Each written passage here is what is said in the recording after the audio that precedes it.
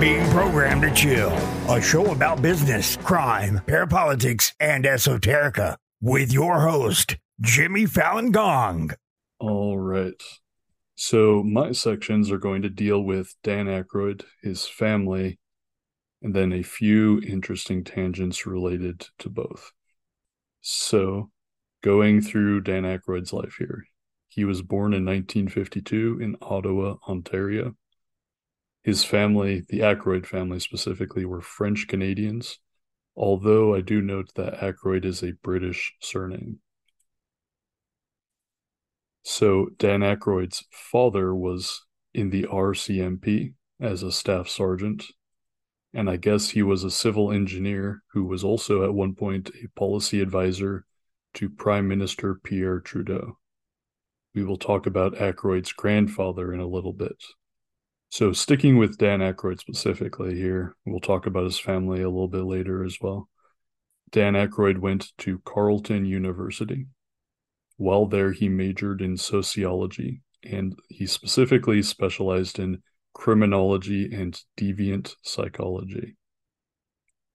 Now, I found that he would actually write papers on outlaw motorcycle gangs, as well as Michigan's La Cosa Nostra crime family. I found that while he was in college, he interned at a penitentiary where he worked on a manual for the deployment of correctional personnel. Talk about being interested in like haunted places, right? So ultimately, Dan Aykroyd dropped out of college and he pursued a career in show business. He moved to Toronto, where he worked for Ivan Reitman and Moses Znaimer on their television endeavors at City TV. Now, Reid found this horrible footnote. I did want to include it. He found it from the Canadian Encyclopedia. Znaimer developed a reputation as the bad boy of Canadian television due to his aggressive pursuit of opportunities, as well as his aggressive sexuality, which the Toronto Star referred to in a 2009 article as his most vivid personality tick. He, Znaimer, is known for his tight control of his image in the media and the way he crafts an enigmatic persona through the numerous contradictions in his work and life, unquote. Znaimer was like huge in Canadian television, right? Like there's a street in Toronto named after him, which is right near Marshall McLuhan Way, which is interesting.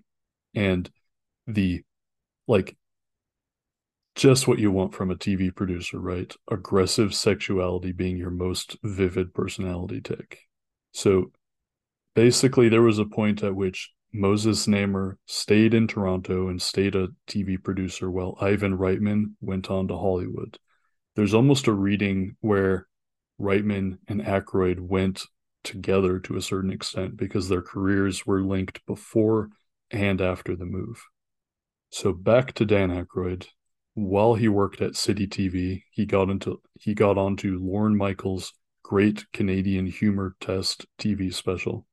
He also got in with Second City. Eventually, he was hired on Saturday Night Live as a writer and an actor. Famously, he would meet John Belushi on set. So together they created the Blues Brothers characters, and Dan Aykroyd wrote a script. This would eventually become the hit movie that came out in 1980. When I was young, I used to love the Blues Brothers, by the way. So Dan Aykroyd went on to star in several other films like Trading Places in 1983. Ghostbusters, of course, came out in 1984. Dan Aykroyd co-wrote Ghostbusters along with Harold Ramis. Now, there's all kinds of interesting side notes of interesting movies that Aykroyd has been involved in. And like, it seems like the more control he was given, the weirder his movies were, for sure. I'm going to try and assume that the movie Spies Like Us is not literal, hopefully. Although, I do have my doubts. Side note, after his main streak of culturally relevant movies, right, or like concurrently with and afterwards, Dan Aykroyd became like a paranormal and UFO TV guy. before looking into all this stuff, I pretty much missed this entire era of his career because I don't normally consume paranormal TV and UFO stuff. During this second period of his career, Dan Aykroyd was always, for some reason, a reserve captain for the city of Harahan, Louisiana. As to why he was a reserve captain for Harahan, like, it doesn't make sense. He doesn't live in Louisiana.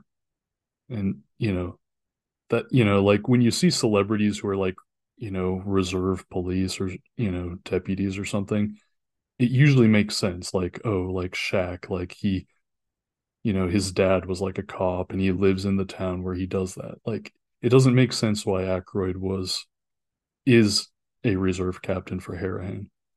The story he told people was that he was filming the James Brown biopic Get On Up, and they were filming in Harahan, and he just enjoyed the city. So he decided organically that he wanted to be part of the Hinds County Sheriff's Department. I don't know if I believe the story, but he said, direct quote, "I don't know if this is going to be my number or not, 645, but what's that add up to? 654. It adds up to 5, so that's a good numerology thing." That's like a direct quote from like a video. Okay. So along with explaining why he's a reserve, police officer for Harahan, he said that Harahan is the expert profiling city in the world. As far as I can tell, that doesn't appear to be true. I don't understand. Like, I looked it up. There's only like 61 police officers in that police department. It doesn't seem like, I don't even completely understand what he means by profiling, but like, so I reached out to a listener of Program to Chill who I knew lived in the area, and I asked, what's the deal with Harahan? And this listener said, it's its own town in Jefferson Parish. Lots of commuters into New Orleans. They got the Jefferson Parish Sheriff's Department, which is super fucking corrupt and terrifying. I had one of their officers off duty threaten me because I asked for his ID when he came into my bar, and then proceeded to cut him off later because he was stumbling drunk. I only knew he was Louisiana police because he showed me his sheriff's ID twice to scare me. Continuing, this person said of Harahan, small population, super white, pretty suburban. Jefferson Parish is where Ellen DeGeneres and David Duke are from. Lol. The main road is Colonial Club Drive, and that refers to the Colonial Country Club, which is where a particular plantation was. The whole town was built around that plantation and later around the railroad. The overall vibe is forgettable southern suburban town, but like much of the South, that sleepiness always hides a lot of bullshit. Yeah, I don't know too much about Harahan because I don't stop there too much. Then I asked a follow-up on the corruption angle, and this user said, Harahan PD is also known for pulling people over and falsifying charges, planting drugs, more or less that it's a speed trap city. I did want to note that the completely normal and not sus guy, Steven Seagal, is also a reserve police officer in Louisiana, not for the same city, though. Also, notably and disturbingly, Dan Aykroyd is doing reserve police work for Hinds, Mississippi, which is only notable for being like the STD capital of the United States, as far as I can tell. Switching gears here, Dan Aykroyd was or is a member of MUFON, right? Now, switching gears again, okay. Dan Aykroyd co-founded the House of Blues company. Listeners might know House of Blues because it runs various concert venues that you may have been to. So Dan Aykroyd co-founded House of Blues with a few business associates. I couldn't pin down why these people are his business associates, but one of the co-founders of House of Blues was a guy named Isaac Tigret. Isaac Tigret is a follower of Sathya Sai Baba, an Indian guru who was accused of pedophilia and sexual abuse. For what it's worth, the guru denies the allegations, as does Isaac Tigret, denying that his guru was guilty. Interestingly, Dan Aykroyd and Isaac Tigret were also co-founders and co-investors in a different related business operation known as the Hard Rock Cafe. So the Hard Rock Cafe, a much larger operation, was also financially tied to the British company Mecca, which was the company that Jimmy Savile worked for. Now, Mecca also ran Miss World competitions, which, has its own whole set of things for that. But Hard Rock Cafe specifically has seemingly been consistently connected to pyramids. We're talking like the Myrtle Beach pyramid, there's a Hard Rock in different pyramids. I think there might have been one in Memphis. I don't remember for sure. So through Isaac Tigret, there are direct financial ties to at least two sus-ass pedophiles, those being Sathya Sai Baba and Jimmy Savile.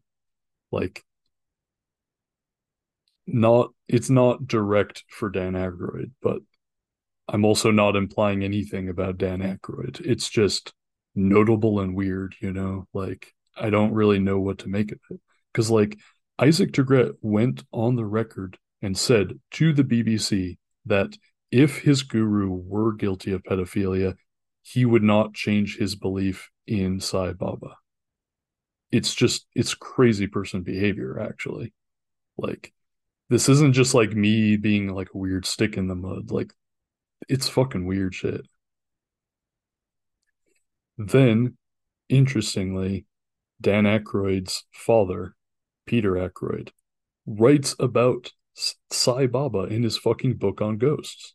And I would call the passage in which he discusses this guru extremely credulous, because it doesn't raise the specter of abuse at all, doesn't address any allegations, and comes across sounding a little bit like a fucking endorsement of this guru. Returning to House of Blues, it was bought, the company was bought by Live Nation, and I can't imagine that didn't equate to a pretty big payout for Dan Aykroyd.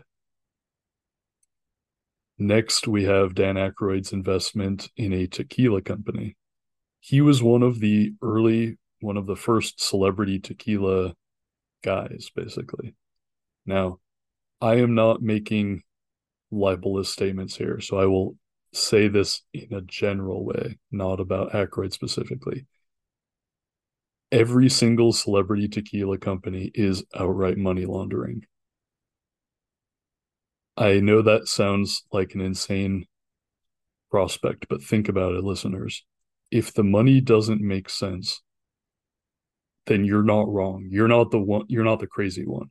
It doesn't make sense why all these celebrities have billion-dollar tequila companies. It's because it doesn't hold up. It just doesn't make any sense. They're money laundering.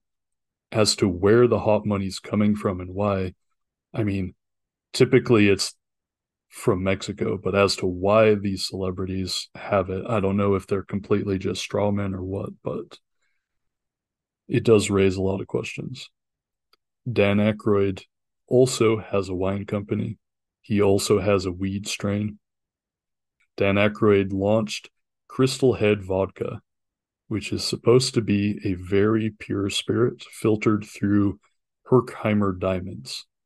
Herkimer diamonds are from New York State, and Dan Aykroyd said that filtering the vodka through these diamonds provides the vodka with an energetic zhuzh, which is a Yiddish word for flair or style or something.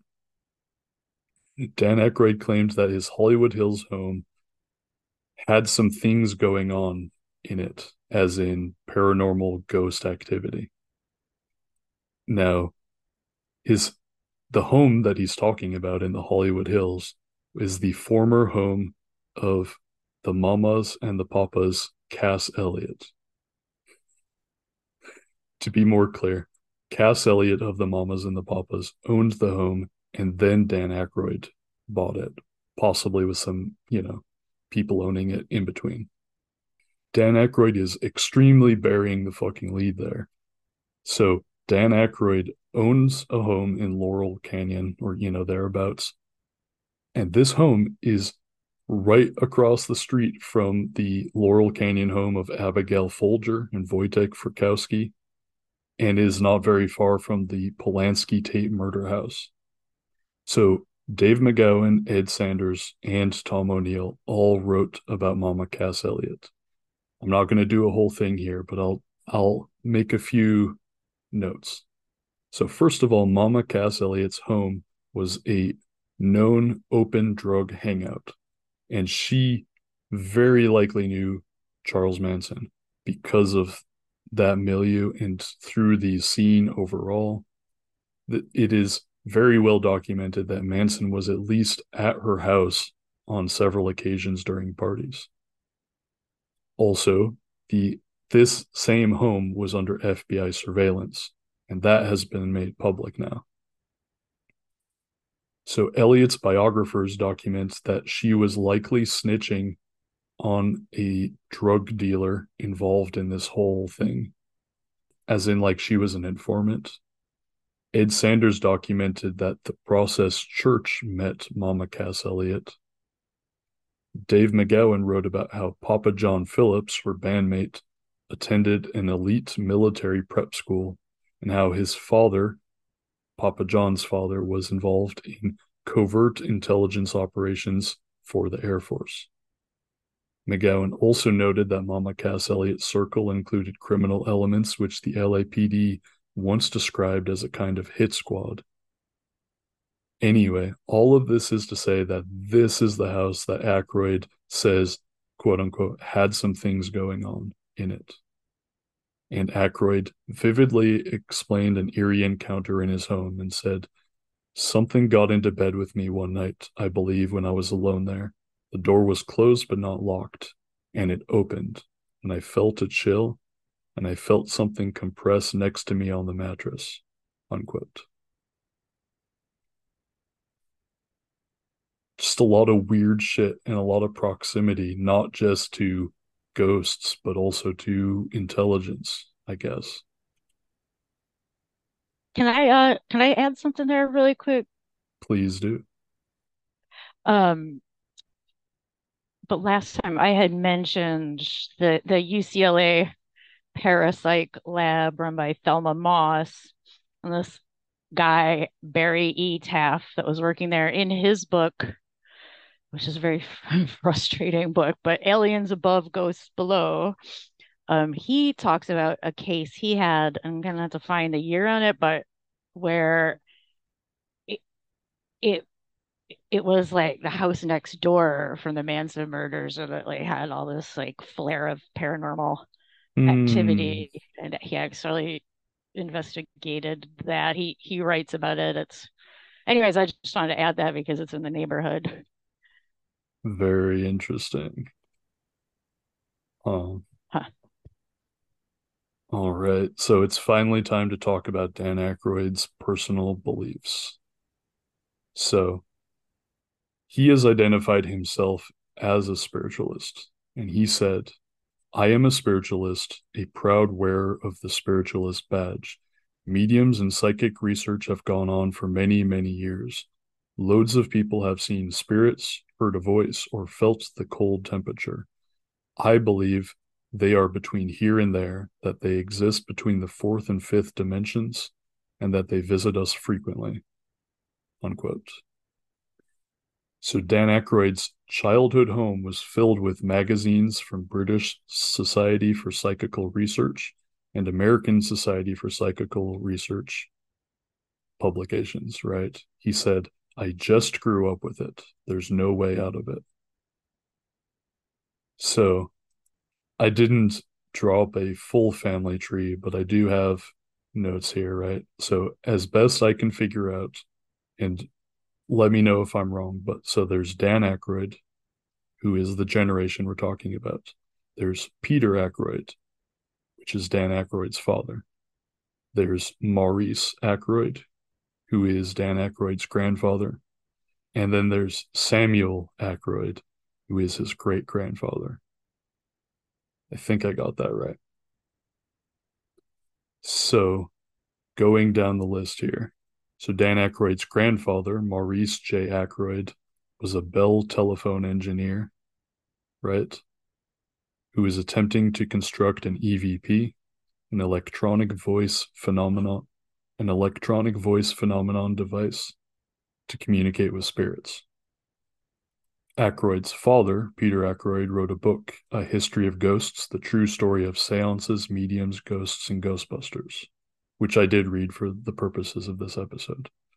The opening of that book reads, This book is dedicated to my grandfather, Samuel Augustus Aykroyd, DDS, 1855 to 1933, pioneer, dentist, philosopher, ethical humanist, and foot soldier in the spiritualist movement, unquote. That's right. So Dan Aykroyd's great-grandfather was a spiritualist dentist.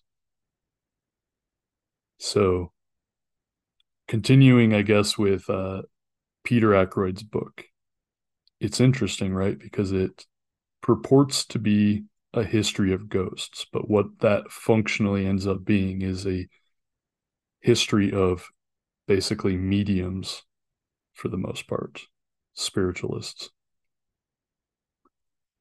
And it's not directly clearly about quote unquote ghosts, but about spiritualism. Speaking of Dan Aykroyd's great-grandfather, Samuel Augustus Aykroyd, he, like we said, was a dentist with a mystical bent. This guy, Samuel Aykroyd, was into Swedenborg and Blavatsky, and he actually corresponded with Sir Arthur Conan Doyle about spiritualism. Then, interestingly, Samuel Aykroyd went to dental school. He went to the University of Toronto School of Dentistry of the Royal College of Dental Surgeons. In this era, there weren't really analgesic drugs yet, so instead they used to teach dentists mesmerism. And I actually quite like the explanation in this book about mesmerism and dentistry, so I'll read that. The mind over matter technique of mesmerism was introduced in Europe in the late 1970s by Franz Mesmer, an Austrian mystic and physician. Although Mesmer himself fell into obscurity in the last 20 years of his life, his ideas were carried on. One of his students, Count Maxim von de Poisquier, discovered the therapeutic value of Mesmer's methods, laying in the suggestibility induced by the trance state. This discovery set the stage for further experimentation in Britain and on the continent. In 1841, from the ideas based on Mesmer's theories, James Braid, a British physician, began to use a self-induced altered state of consciousness with his patients to produce anesthesia. He referred to this phenomenon as hypnotism, a practice that was later adopted by a number of surgeons, unquote. Let's see here. So,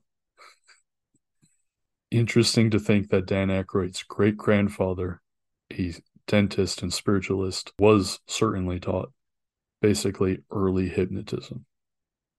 It is interesting to reflect on how, like, mediums and hypnotism go hand in hand. And it does certainly raise the question, how much, if any, of the medium ghost seance experience is quote unquote real, and how much of it is just doing hypnosis and other flim-flam techniques.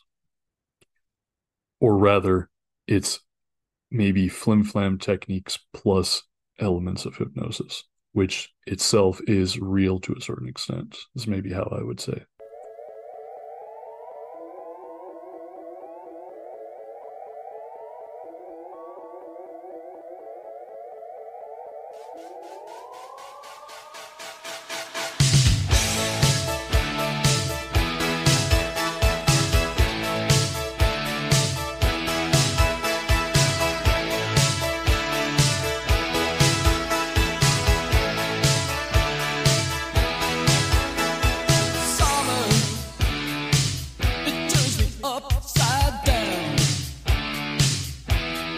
Summer, summer, summer. It's like a merry-go-round. I see you under the midnight, all shackles and bows. High shoes with the cleats clicking, a temperamental glow. Well, don't you let me go.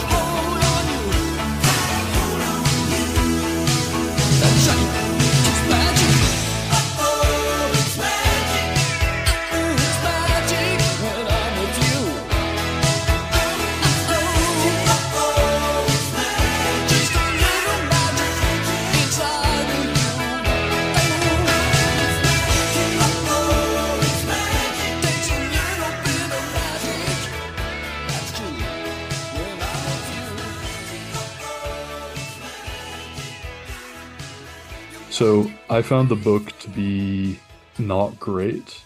I thought it was very interesting because it sort of like bridged a few things in my head between like some of the early New York State burnt over district shit, with Mormons and like other religious movements and like some of the later stuff with like the Fox sisters.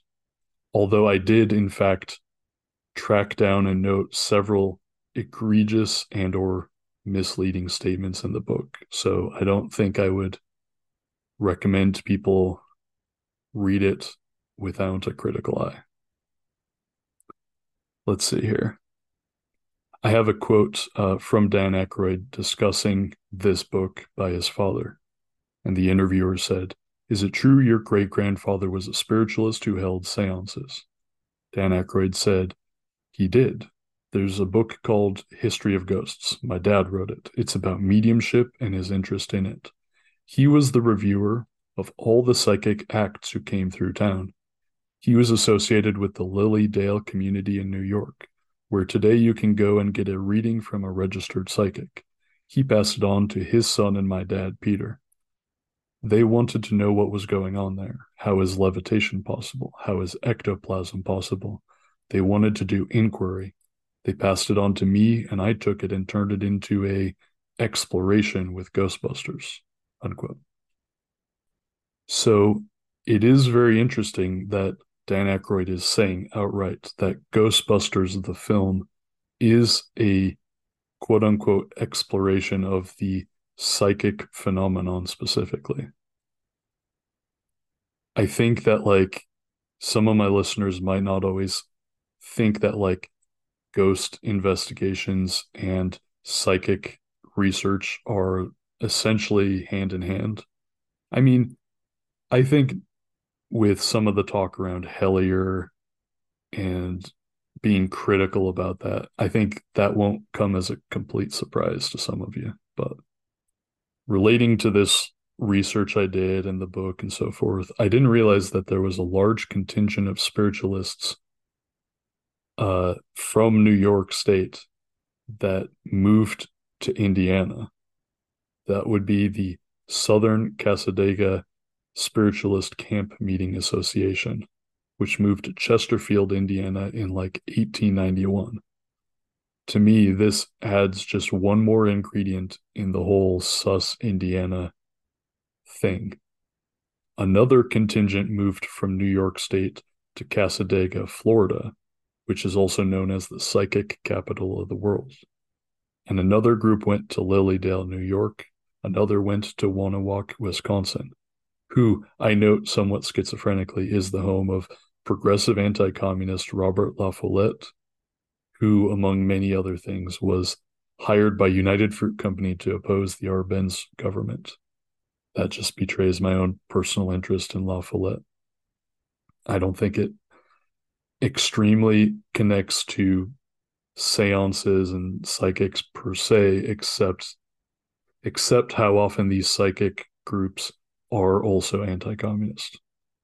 So the Peter Aykroyd book talks about a long-standing series of seances, which include Peter Aykroyd, starting when he was quite young, being involved, and the group that would do ongoing, I think like weekly seances, kind of moved into making prophecies as well as manifesting ectoplasm, which Peter Aykroyd states that he saw this ectoplasm, providing perhaps contradictory or winking messaging.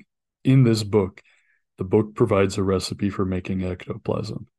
I forget if I provided the recipe, but I'll read the recipe now. Soap, gelatin, and egg white mixed together and then blown into the air will shimmer and glow in forms that resemble bubbles. A less effective but simpler mixture, toothpaste and peroxide, will create a foaming substance that, in softened light, could resemble ectoplasm. These were among the mixtures commonly employed during the 19th century and early 20th centuries to fake the production of ectoplasm. I think that this is one of those things that this book and a lot of books tend to do, which is to talk to audiences, or rather to talk to multiple audiences at once.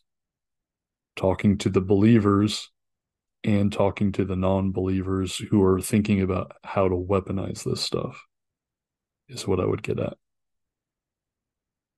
The book also documents, or I don't know how accurately, it talks about the Fox sisters, talks about the phenomenon, how it came out that it was a hoax, talks about the shift towards the scientification of psychical research, which is a thing I'm pretty sure Reid is going to talk about in greater detail. The book also talks about the SPR, the Society for Psychical Research, and related groups. Ironically, Ghostbusters itself depicts a similar shift, which is to say the moving from public funding to private application of this same research. The book notes, I don't know if this is true or not, it's just what the book says. It notes that psychics often score high on schizoid tests, which is a very interesting prospect. The book also talks about dissociative identity disorder regarding channeling.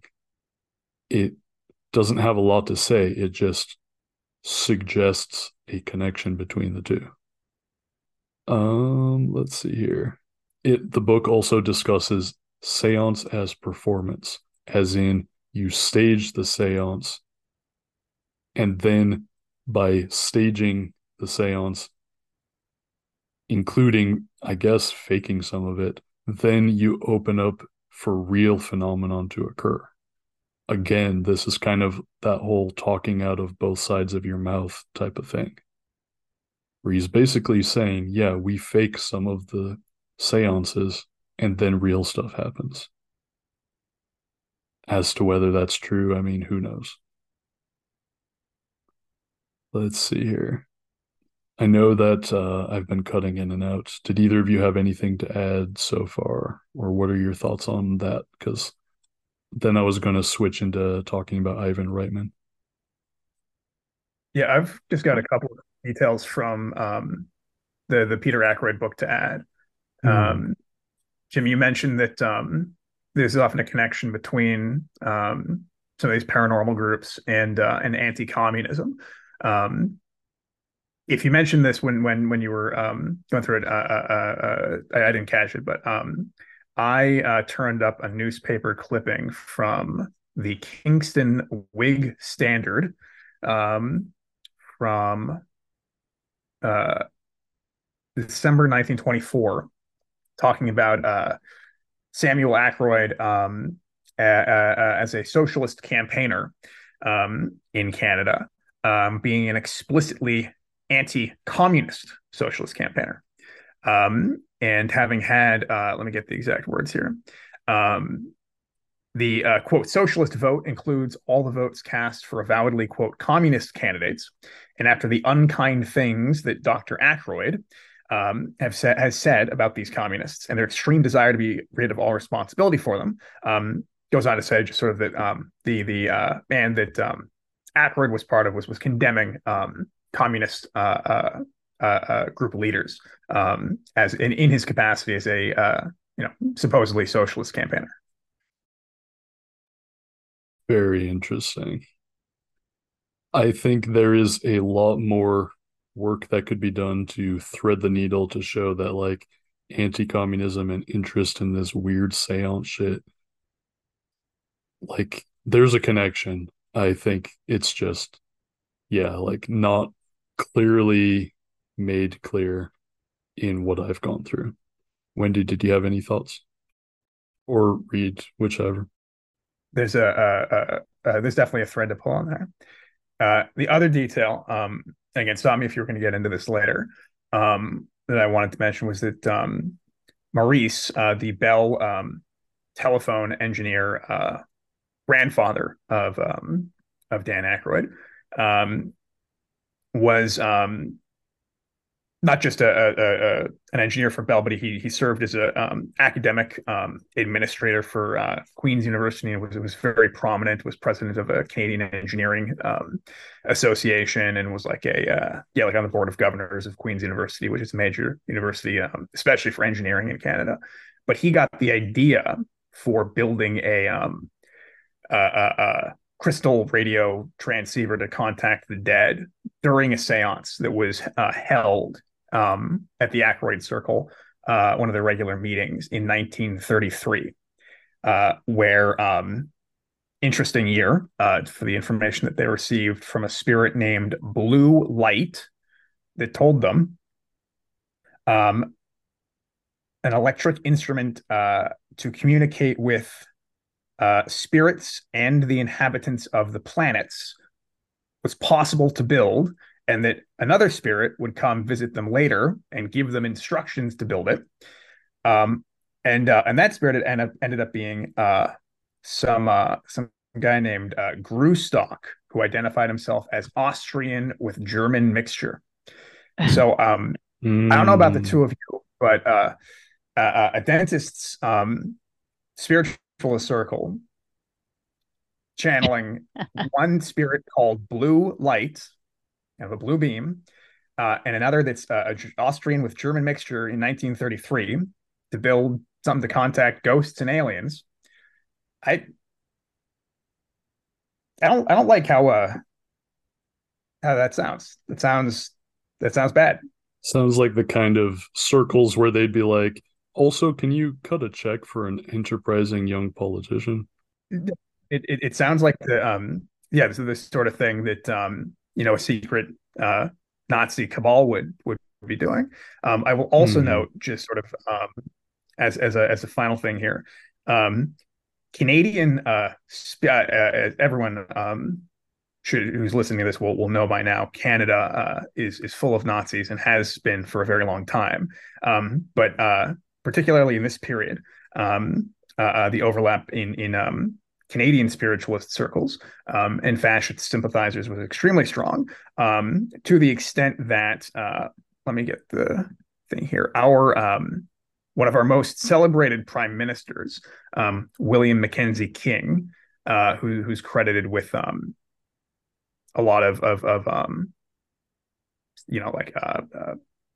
sort of what led to welfare legislation in Canada, broadly speaking, and social services, was a deeply convinced spiritualist who held regular seances when he was prime minister in the 30s. And he was extremely taken with Adolf Hitler when he met him in 1937, and actually compared him to Joan of Arc, saying that he was writing in his diary that he was someone who truly loved his fellow men and his country and would make any sacrifice for their good, and that let me see. His face and his eyes impressed me most of all. There was a liquid quality about them, which indicates keen perception and profound sympathy. Prime Minister of Canada, William Mackenzie King, wrote about Hitler after meeting him in 1937. Very cool. Very cool. Can I say something about that radio, Yes. that device? Well, it just me when I was kind of surveying, the state of parapsychology today.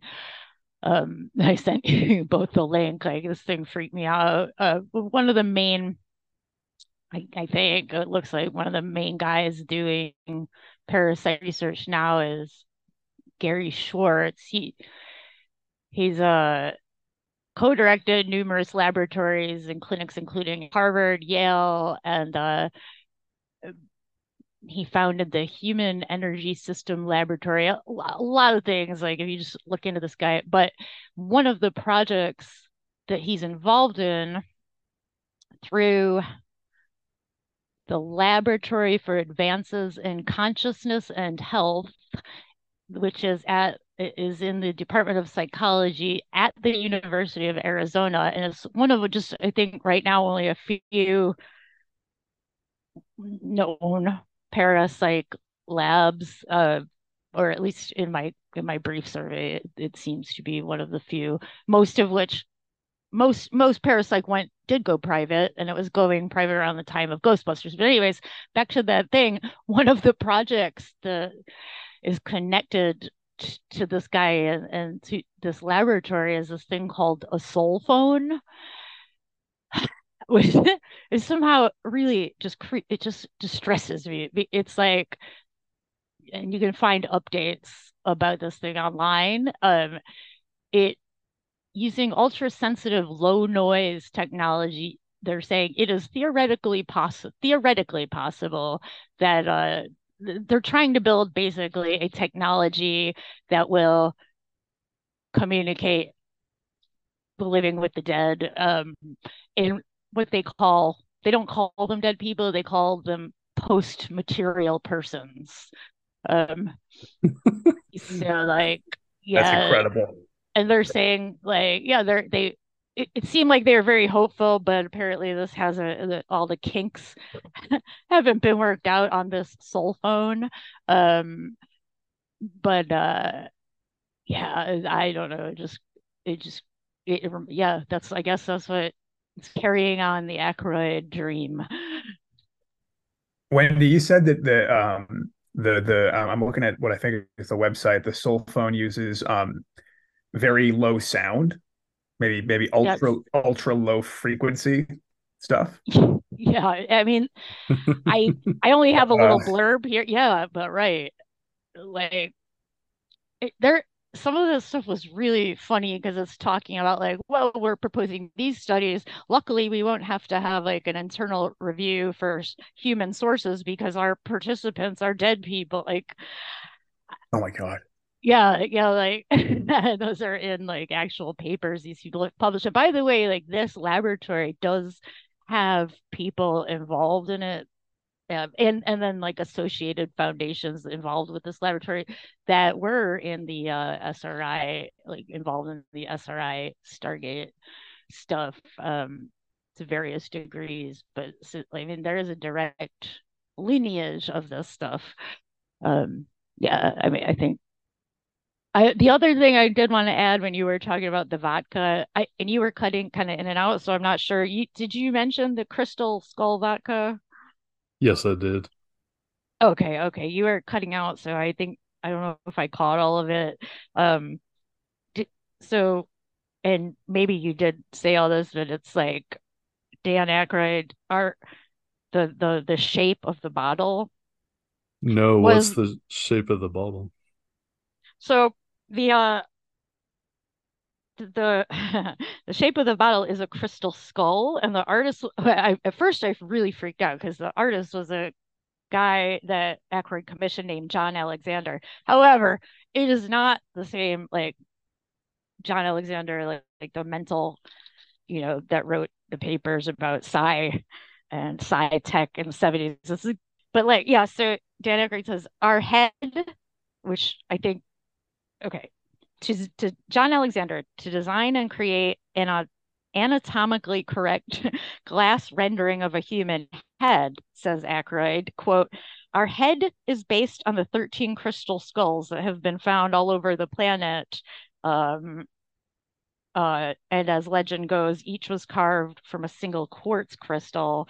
And and then of course Dan Aykroyd goes on to talk about how these crystal skulls have like healing and enlightening powers. How I didn't know anything about the skull stuff, but yeah, there's a pretty long wiki about it. But let's see, despite some claims presented that the legend of the crystal skulls is supposedly it has mystical powers, but it they also claim that it comes directly out of Mesoamerican and other Native American mythologies. Apparently, that's not true, or at least, yeah, apparently that's not true. It's just part of this like New Age belief about these crystal skulls. It's supposed to have It's supposed to like exhibit paranormal phenomena. So like, yeah, just wanted to add that about the whole vodka thing. Like, but that also made me think because they are crystal, like that radio that the dentist great grandfather was trying to build to talk to the dead people, that's also crystal. I'm not a scientist, like I really don't understand, but just the word crystal made me think of like, I don't know, maybe Dan Aykroyd thinks these bottles of vodka can be used for channeling. I don't know, but that's all. That's all I wanted to add. No, that's so funny because it's like, yeah, it's not like some real Mesoamerican thing. It's a stupid new age bullshit thing that they just made up and perpetuate as like a meme. And then you see people like everything from like Damien Hirst, or is that his name? The artist who made like an actual crystal skull to like the totally not a pedophile Steven Spielberg with his like freaking Indiana Jones movie to like Yeah. rumors about the freaking Memphis pyramid and like a skull at the top of that. It's just like this is like some stupid horseshit that they make up, but then they seem to act like they believe it, you know? Yeah, they buy into their own bullshit. There is a funny letter by the dentist. It was published in 1920 in the same paper that Reid mentioned, but and it's like Samuel Aykroyd going off apparently in response to an article by Professor Stephen Laycock. Apparently, Laycock was a debunker and didn't like spiritualism. And there's this funny letter where Samuel, it's very long, and he's like, just berating this laycock and saying, like, we'll have, whether you believe in ghosts or not, we're going to have the last laugh. That's really, I mean, it's really neither here nor there, but if anyone is interested in looking up that article by Samuel Aykroyd, it's pretty interesting. It's like they had some kind of beef, and apparently at that point they aired it in the paper. That's all. That's all I have to say. All right. So I have one or two more notes here. I'm going to talk about Reitman, then I'm going to talk about the Necronomicon, and I think that's it for me. So I'll keep it fast. Yeah, go ahead. Okay. For Reitman? Or No. When you bring up the Necronomicon, I Mm-hmm. have something but yeah, that's it. That'll be good. So, like we've been talking, right? So, like, Ghostbusters was written by Aykroyd. Obviously, it clearly reflects so many of his weird interests. Ramis also contributed. Also Ivan Reitman. Okay. So, Wendy, of course, has been providing us with salient nuggets and interesting details about the original script and scenes that were cut. But I have a quote from Dan Aykroyd where he says directly here. He says, "My original script was much darker. The work the Ghostbusters were doing was much more dangerous. But changes were made to take out some of the darker elements. I could live with those changes because the movie was always meant to be a satire, a take on the old ghost chasers with the understanding that there really is a science here, not a pseudoscience. It's the science of paranormal exploration." Unquote. So we've, I think, exhaustively talked about Aykroyd, although there's still things I would like to know. It's as much as I was able to find about Dan Aykroyd. I don't know that much about Ramis. I think that is a part where I did not research as much as I would have liked. But I do have a little bit on Ivan Reitman, who also contributed to the overall creative process, although he was not directly credited with the script. I think we were talking about how he was making certain changes and so forth. So Ivan Reitman was born in Czechoslovakia in 1946 to Hungarian Jewish parents. His father was a partisan fighter and his mother was an Auschwitz survivor, as he reports it.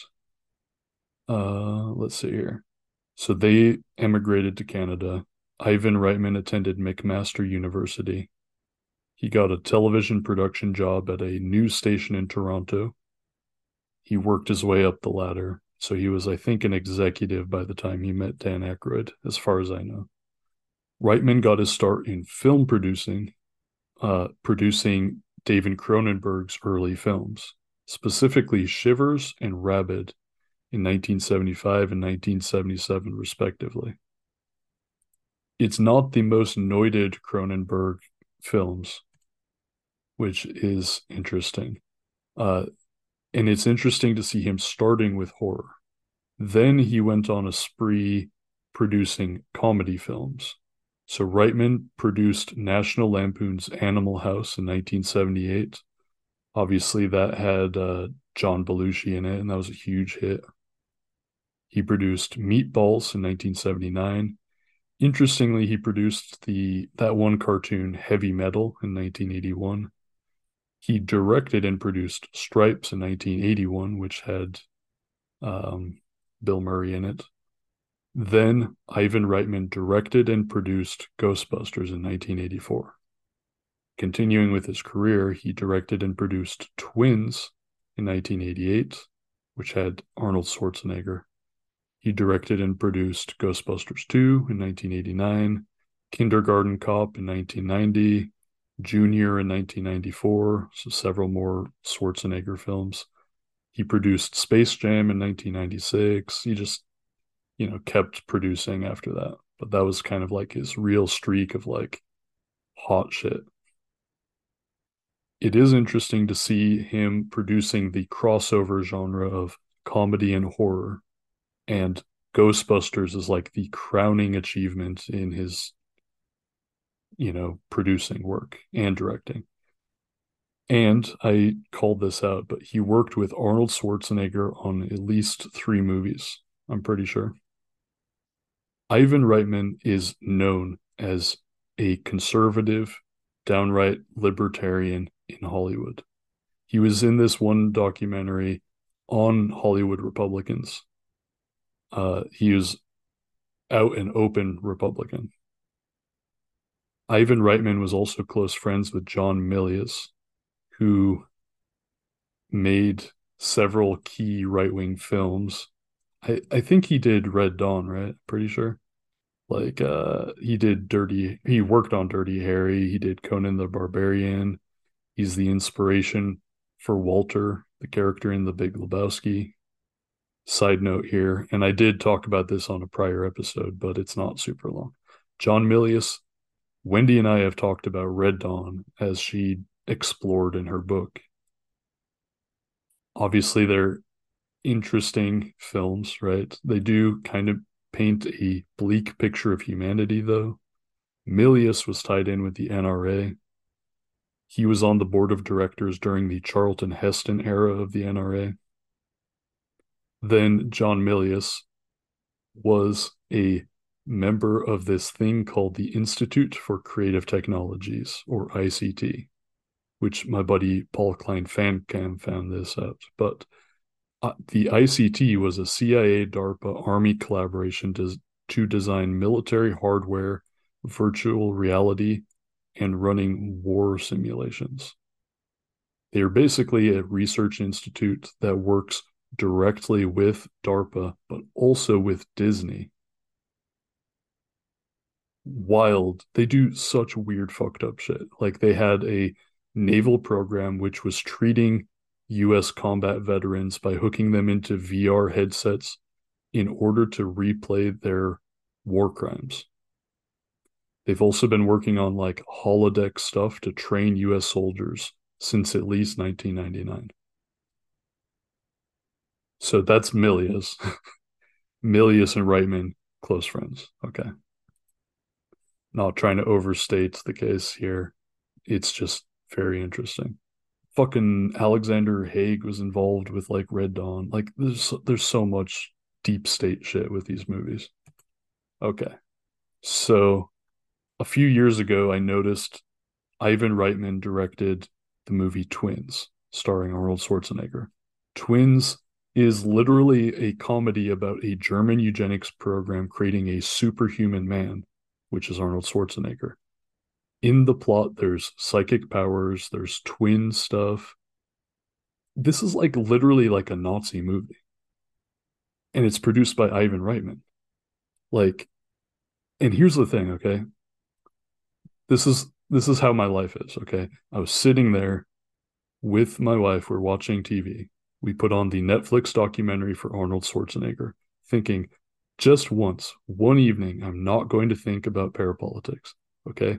And in the Arnold Schwarzenegger documentary, Arnold Schwarzenegger is telling all kinds of anecdotes from his life. Arnold Schwarzenegger says out of all of the characters in all of the films he's ever played, the person who most resembles him in real life is the character Julius from Twins. The character Julius from Twins, which is to say that Arnold Schwarzenegger most identifies with a product of German eugenics from a secret program. Like, it's an insane person thing to say. And if you listen to a different part of the documentary, Arnold Schwarzenegger states that Ivan Reitman wrote the script Twins for Arnold Schwarzenegger, which brings an even weirder element to the whole thing. I'm not going to get into it now, but like I did a thread on Twitter about the movie Twins, and I go into the Louise Wise Adoption Agency and their literal human experimentation on twins, and I get real schizo with it, but I'm not going to go there today. Did either of you have any thoughts on Ivan Reitman? No, I really don't. I really don't have much to say. I didn't look too far into him. Let me ask you, what kinds of changes did you notice Reitman typically making or contributing? I actually noticed it was in what I could understand that Reitman was like basically the force behind just saying, "Look, Aykroyd, I read your script. It's crazy. Oh, we're gonna have to bring it down to earth," and then gives it over to Ramis. So I didn't see a lot of changes that were attributed directly to Reitman, except I would say like during filming, maybe some ideas that are not Mm, popping in my head, but a lot of the stuff that I was like, I would like trace back to Ramis somehow. So I really didn't get a lot on Reitman. I did spend a significant amount of time I think we talked about this, me trying to like figure out if either of the three or any of the three were associated with the Esalen Institute. But yeah, hmm didn't get far in that. I really don't have too much to say. Again, it seems like the changes that, at least the things that stuck out to me, tended to be attributed to Ramis. I probably should have looked at Ramis over Reitman. And there really was not a lot on Reitman, unfortunately. Not as much as I would have hoped. Reid, do you have any thoughts? I realize this may be a loaded question. Do you have any thoughts on like being also Canadian and Jewish yourself? Do you have any thoughts on like the psychology of a guy who would write such a weird fucking movie like Twins? Like, it seems like a type of guy. I don't know. The it's definitely a type of guy. The book, which I've not read yet, much to my discredit, a I forget the title now, but it's like a unlikely enemies, a Jewish soldier in Hitler's army, and there's a lot of oddly, more of those kind of guys than you would expect. But I think it has much more to do with something that I've been saying for a little while, which is that everybody thinks that Canada is the younger brother to the United States, but in reality, as the last great outpost of the British Empire, Canada has been psychically colonizing, the fascist movement in the United States and around the world for a long time. I think this country Mm, is a great vortex of psychic evil, and I think it's borne out in a lot of our stealthy cultural influencers, who do stuff like that. But it's just indicative of how we do things up here. definitely. Thank you. All right. So the last thing I have to contribute is an exploration of some of the more occult ceremonial magic elements of Ghostbusters. Let's see here. So I know we talked about not getting too much into the other Ghostbusters films, but we did note that in Ghostbusters 2, the Dan Aykroyd character Ray Stantz owns an occult bookstore called Ray's Occult Books. Now, the interesting thing about that is almost certainly a direct reference to the Magical Child bookstore in New York City. That has a long, complicated history. But I think there's a very good case. But I think there's a very good case and a lot of evidence that Dan Aykroyd was acquainted with this bookstore even before like writing and getting into like Ghostbusters. So for those who don't know, there's a long and interesting history on the Magical Child bookstore. It really goes into some wild directions. I would recommend people check out the quote unquote Simon book, Dead Names, which was, let's be real, it's Peter Levenda. He wrote the book.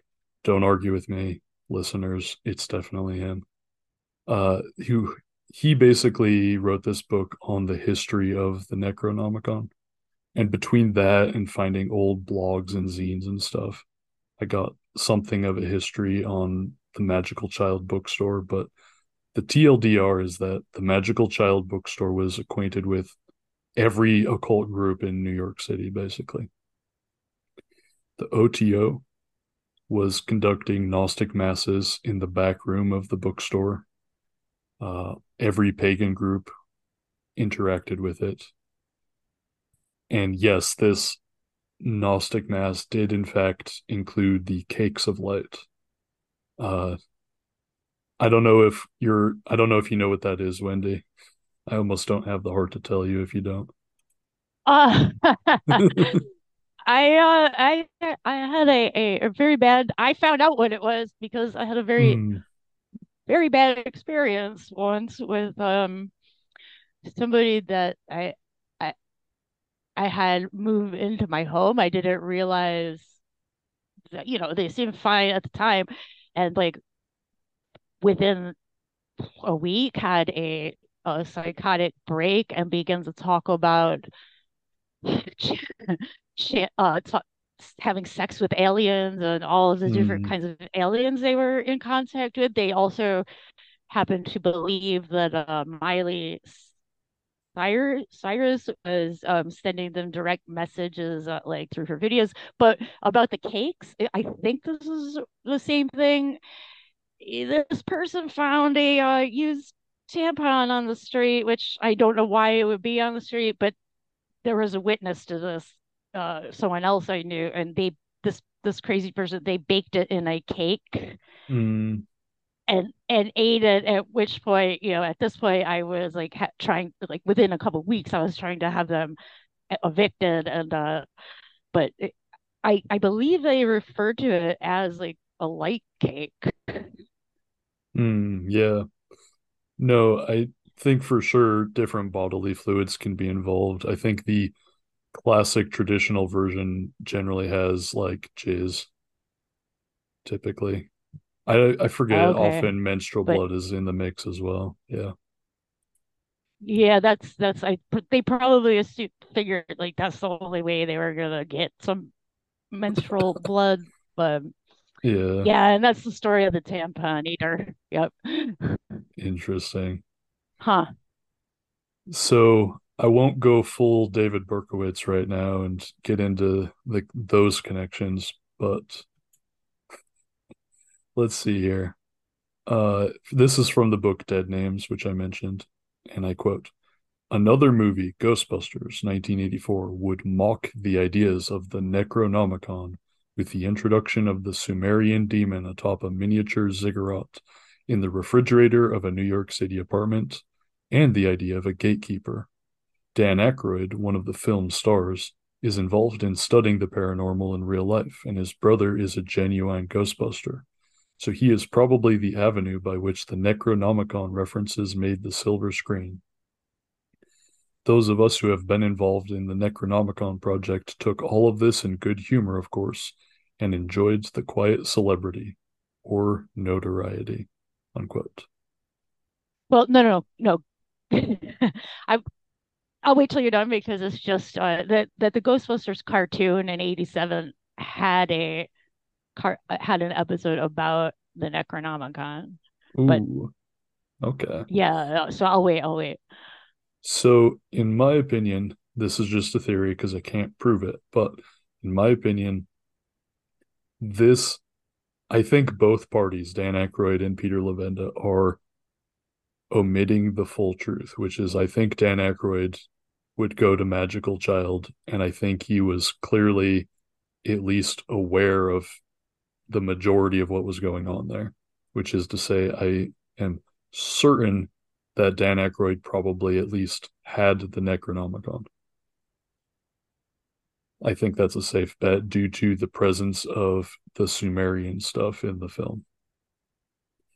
Uh, Real quick before you get into that. So, like, when we were talking about the the fictional cult in the movie Ghostbusters and how they were interested in this like Sumerian, like they were basically like a Sumerian cult. I think that barring any largely secret groups that we don't know about, I think that would be anachronistic for the time period, and that most groups in the 20s would have been still Egypt focused, and that although Sumerian Mesopotamian studies were on the rise yet, unless there's a secret cult we don't know about, that stuff didn't largely start entering the occult scene until basically the Necronomicon, the Simon Necronomicon. Reid, does that track for what you've read and encountered, by the way? I think so. I mean, there are earlier references to Babylonian or yeah, I think Babylonian specifically, ideas and names, but not so much through actual again, this is my understanding, archaeology on that or scholarship on that history that then gets turned into occult mumbo jumbo, but through like biblical references. Yeah. So I think that tracks. It would be interesting to go back and double check that, but I'm pretty sure that tracks. Yeah, because there's like a distinct period in which they were discovering Sumerian stuff, and then there's a delay before it starts trickling into the occult stuff. So, like, you know, obviously it's because they're making it up. Like, it's not like real, basically. Wendy, what were you gonna say about the cartoon?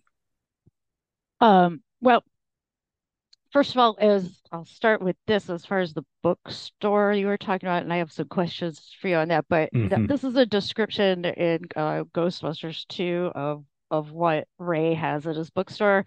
I've got alchemy, astrology, apparitions. He's got books on those Bundu, magic men, demon intercessions, UFO abductions, psychic surgery, stigmata, modern miracles, pixie sightings, golden geese, poltergeist, ghosts. I've got it all. Okay, so it, 2 years before that, the real Ghostbusters cartoon had a an episode that I did happen to watch. It's in prep for this. It's the Collect Call of Cthulhu. It's called, and so basically, like the Necronomicon is being displayed at the New York Public Library, and it gets stolen and apparently like Egon and I believe Ray are just super familiar. Like they're like, this is bad. This book has a lot of power. So they eventually trace the theft of the book to a cult operating in the basement of a occult bookstore. So it's called Wagner's Occult Shop. It's in East Greenwich Village. It sells, what anything you would normally expect to find in an occult bookstore, but also including human skeletons and skulls. Um, yeah, and the this like crazy cult is operating in this bookstore's basement. That's all I wanted to say. The bookstore you were talking about, do you know where it was? Yeah, Like so in I think it was in Chelsea in Manhattan. Okay. But Okay. first of all, there weren't that many occult bookstores, and the description of what they sold, it's like the same stuff. No shit. And then on top of that, I don't know if you are familiar with the story of the Simon Necronomicon or what happens in Dead Names. No, no, I'm not. Basically, the same thing happens as in this stupid fucking cartoon. It is literally quote Oh unquote no. Simon and Peter Lavenda. They pretend that it's two different people. Basically, them and a sort of like a network start, well, they become wandering priests or wandering bishops, and they also go on this like book stealing spree, and they are maybe selling the books to like interested parties. Oh my gosh. And one of in the course of stealing these books and all the intrigues going on, A, Peter Lavenda is like recruited into espionage, and B, like they find the text that becomes the Simon Necronomicon, which, like, to be completely frank with the listener, Peter Lavenda wrote it, but like they pretend that they found this text and that it's like this Sumerian text that purports to be, XYZ. but it is like literally the same thing that you described to me. So it definitely strengthens the claims here. Let me see, when the Simon Necronomicon was published? 1977. Wow. You gotta wonder, like, and I wish there was more on this. Like, who was, because Aykroyd would have been connected, having all these interests. Would seem like he would have networked with some of these people, especially he's in New York City during Saturday Night Live times. Yeah, the only place that he could have met these people, and for sure, I mean, like all of the people that Aykroyd would have wanted to hang out with who had the same interests as him were all people who hung out at the Magical Child bookstore. That's wild. I am 100% certain he went to it and knew about it, and I would bet so much money that he had the Necronomicon and that he was very familiar with it. He said, I mean, he was making the rounds in New York because he says he spent, I think he said hundreds of hours at the psychic, I forget the name of the group. Reid, but the one that we talked about when we began the last episode. But he was going through all of those books in this archive, and so right, why wouldn't he then hop on over to the bookstore, right? Yeah. That's wild. So there's a connection we didn't like. Yeah, I definitely didn't. And then it gets even better, Wendy. Oh, no. Because there's a little bit about the entity known as Tiamat, who I guess I've heard claims that Gozer is supposed to be based on, although I know in the expanded universe they kind of break that out or differentiate it, I think. Is that correct? I'm sorry, say again. Oh, well, basically, there's like in the Ghostbusters expanded universe, there is a entity known as Tiamat. Although Gozer is supposed to be Tiamat, I think they both exist in the Ghostbusters universe. I'm on the Ghostbusters fan. So on the Ghostbusters fandom.com/wiki, if you put in Tiamat, there are several there are several entries, including the Temple of Tiamat is an extra dimensional temple dedicated to Tiamat while on duty at Reid's occult bookstore. There is like I don't have time. I can't look for all these, but if you, it definitely shows up, and it shows up in connection actually to the bookstore. Interesting. Yeah, that completely checks out. So Gozer is supposed to be Tiamat, a loose analog to it, at least. Okay. So again, quoting from, I think, the book Dead Names, where quote unquote Simon is quoting and paraphrasing from some academic who was an early studier of Sumerian history. This is from a series of lectures in 1898. The words of the text are put in the mouth of Nergal, the destroyer, who is represented as sending out the hosts of the ancient brood of chaos to their destruction. Nergal is identified with Nera, the plague god who smites them with pestilence, or rather with Ner, the terrible king who gives not peace to his country, the shepherd who grants no favor to his people, unquote. So basically, Tiamat is like a serpent dragon entity who harnesses the armies of chaos, and that basically Tiamat is also associated with the deep and or the deep sea or chaos, and that there are analogs and related concepts in Semitic, Sumerian, Akkadian, etc., and that the mythology changes a little bit from region to region, but is fairly consistent, and that it all ties into a temple of a ziggurat where they basically would do different rituals. And so basically, let's see here. Yeah, so further, and this is, part from Dead Names, this deep which Tiamat is related to is considered not only to be the watery abyss below or around the earth, but also the heavens, which is to say deep space. Then Marduk, being a analog to a Christ type of figure, defeats the serpent Tiamat in this cosmic battle that results in the creation of humanity.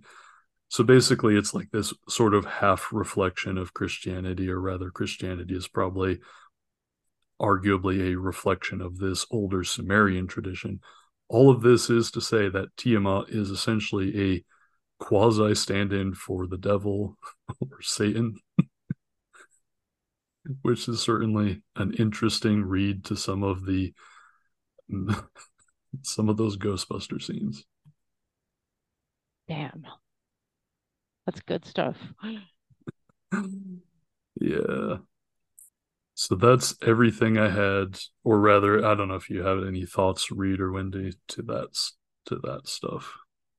I really don't. I mean, I was surprised. I watched the first season. I didn't watch the Ghostbusters cart. It's weird. I don't know why.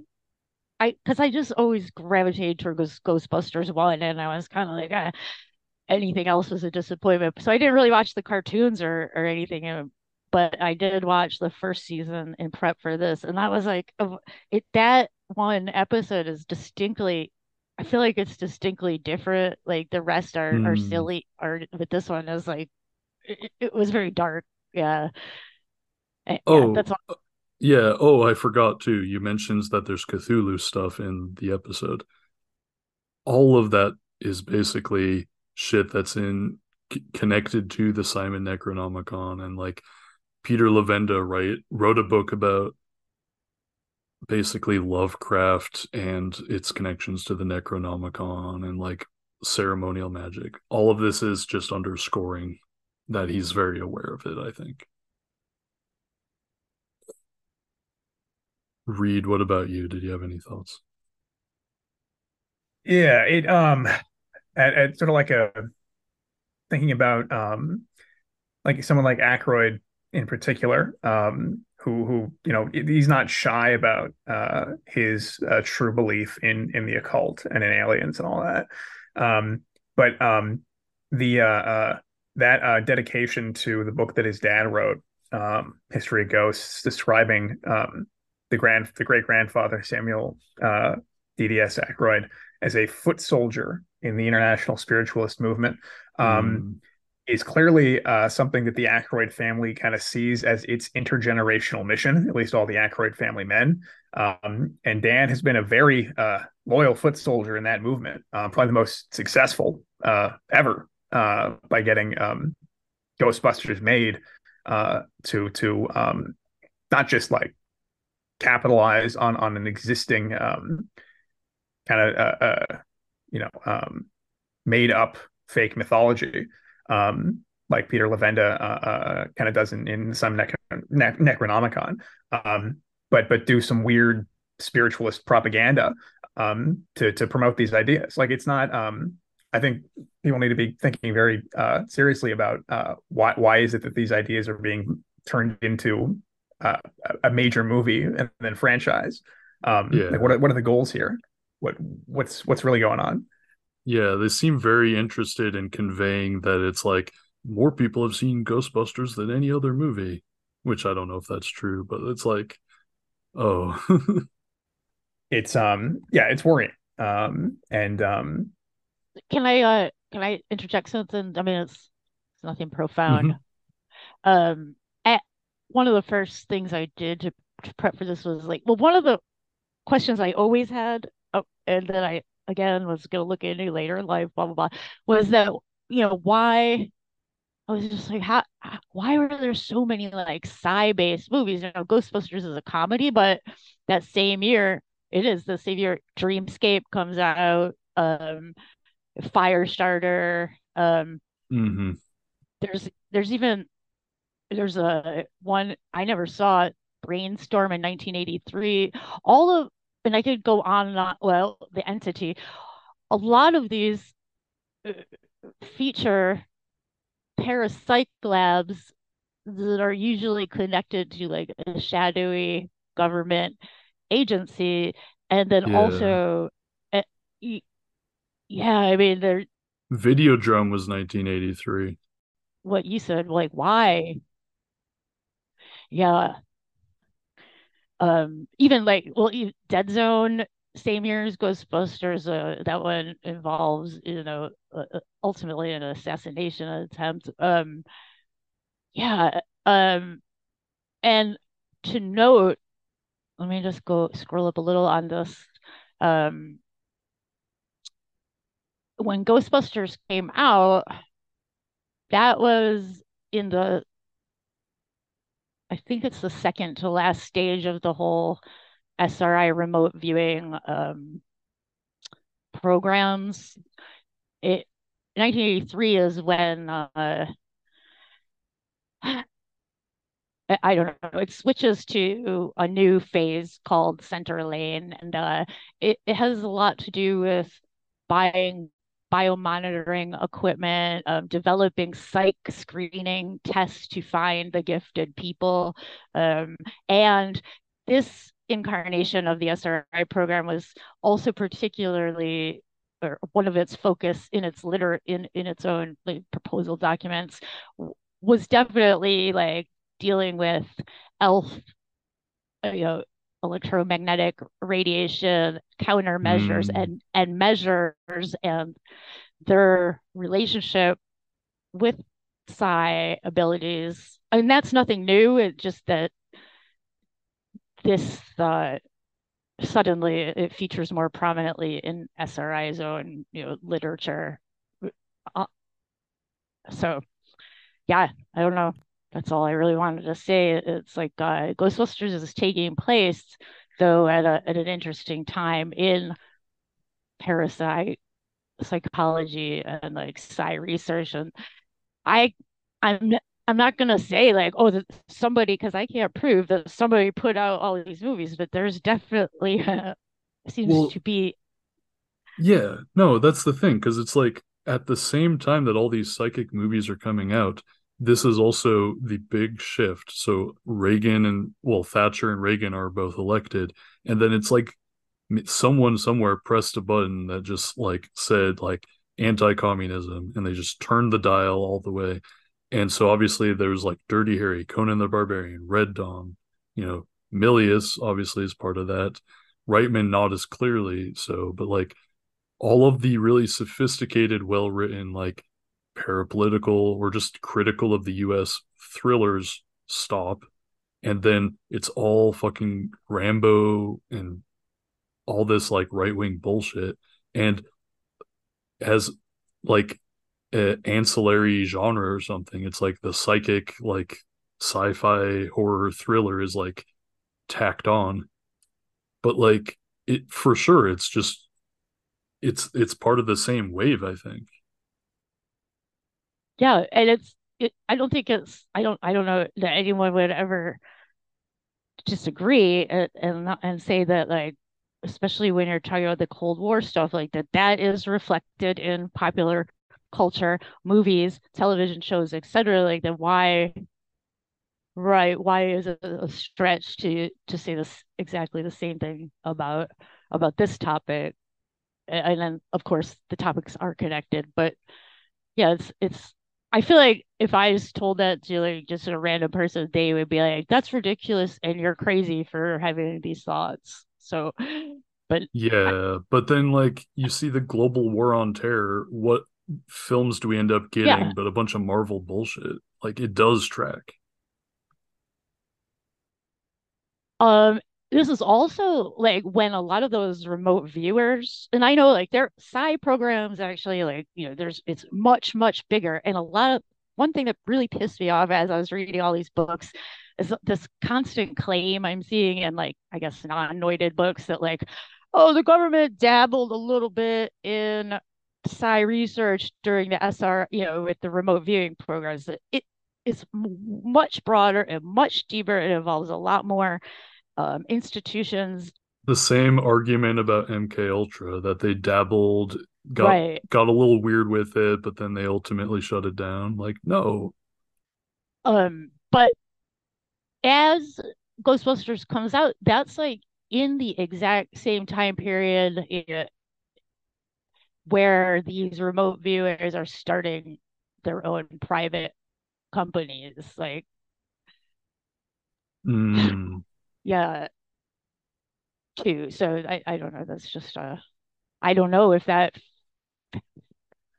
factors in to the making of like a wave of sci. Yeah. And there's like times, it could have been zombies. Why wasn't it zombies? Why wasn't a surge of movies about, I don't know, scarecrows or something? Vampires or whatever. Right. Yeah.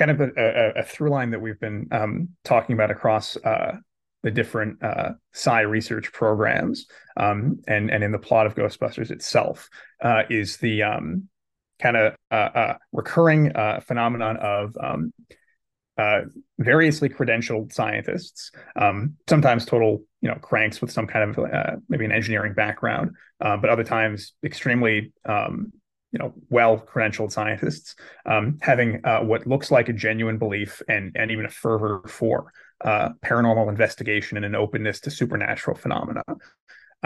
Certainly, that's the way that the three Ghostbusters are characterized, and this is a kind of a feature of scientific experimentalists in particular, that kind of recurs again and again over, you could say, maybe at least 300-ish years, probably going back even further if you just think very generally about scientists or people involved in other technical and empirical enterprises as having an open mind and considering things that you don't know about yet. So that kind of makes sense. But I'm going to quote quickly from David Kaiser's book, How the Hippies Saved Physics, which is a very good read on a lot of the background for some of the scientists and scientific self-styled scientists in and around, especially the 1960s, 70s, and 80s hippie movements. Gets into a lot of like Jack Sarfati, Ira Einhorn background, and is a good read. So he writes, at first glance, such a mishmash of interests must surely look bizarre. PhD physicists from elite programs dabbling in the occult. Yet on a longer view, the combination appears neither shocking nor unprecedented. Both mesmerism in the 1770s and spiritualism in the 1870s had become international sensations. In both cases, leading scholars from Madras to St. Petersburg to Paris, London, Boston, New York had formed committees and staged public demonstrations. Learned periodicals in the public press published tens of thousands of articles debating the realities of these various phenomena. Skipping ahead a little bit, later around the turn of the century, around 1900, telepathy, psychokinesis, and alchemy all moved to the center stage in Britain. Major scientific authorities, including Lord Rayleigh, J.J. Thomson, William Ramsay, and William Crookes, several of whom went on to become Nobel laureates and presidents of the Royal Society, devoted decades of effort to investigating the latest claims of spiritualists and other, what we would call at the time, psychical researchers. That kind of summarizes a lot of what we've already talked about. But the question of the why certain kind of paranormal content was being promoted in this weird period in the 80s, as both of you very like thoroughly talked about. We have the privatization of sci research, the really turning on the supercharging global counterinsurgency and anti-communism. Why is this coinciding with another popular resurgence of interest in psychic phenomena, ghosts, and these kinds of charged content? One argument that is talked about in another good book called Physics and Psychics by Richard Noakes, which is particularly a history of the overlap between physics research and psychical research in Britain in the late 19th, early 20th century, is that experimentalists in particular, who are interested in developing new or more precise instrumentation to detect otherwise invisible forces that most people who don't claim to be psychics themselves can't perceive, right? Necessarily developed the theories to explain the physical phenomena that generate those forces, had to engage with questions that are very relevant to long-standing human questions about life after death, the nature of the universe, all that stuff. And if you're, putting yourself in the shoes of, say, a kind of a radio physicist in the British Navy around the 1890s, 1900, these questions of invisible forces have not only direct relevance for your job, but they have implications for your understanding of religion and the nature of the universe and all that stuff. And maybe the best example of how this kind of manifests in my mind is and a character that kind of resembles some of the other ones we've talked about and the Ghostbusters themselves, is this aristocratic British naval officer named Quentin C.A. Crawford, who was a captain in the Royal Navy, a pioneer of wireless telegraphy, so transmitting like Morse code messages and other messages wirelessly, specifically for naval applications, and founder of the Ferry Investigation Society. And he was working on a secret Royal Navy project in 1901 and 1907, where the British Admiralty allowed him to conduct secret experiments in shipboard wireless broadcasting, for obviously use in signals intelligence, and secret communication between fleets and naval command. So this was a guy who was working at the very cutting edge of as Venkman says, defense science. And he was, like many of the scientists that we've talked about, also became a true believer in the occult. He was totally swept up in ideas of not just spiritualism, but specifically the fairy craze that kind of hit Britain, largely thanks to the popularization of Arthur Conan Doyle's involvement in the Cottingill fairies hoax. And the Fairy Investigation Society, which Crawford founded, included such high society members as Lord Baron Hugh Dowding, who was the Air Chief Marshal of the Royal Air Force during the Battle of Britain, and considered a big hero in that period of British history.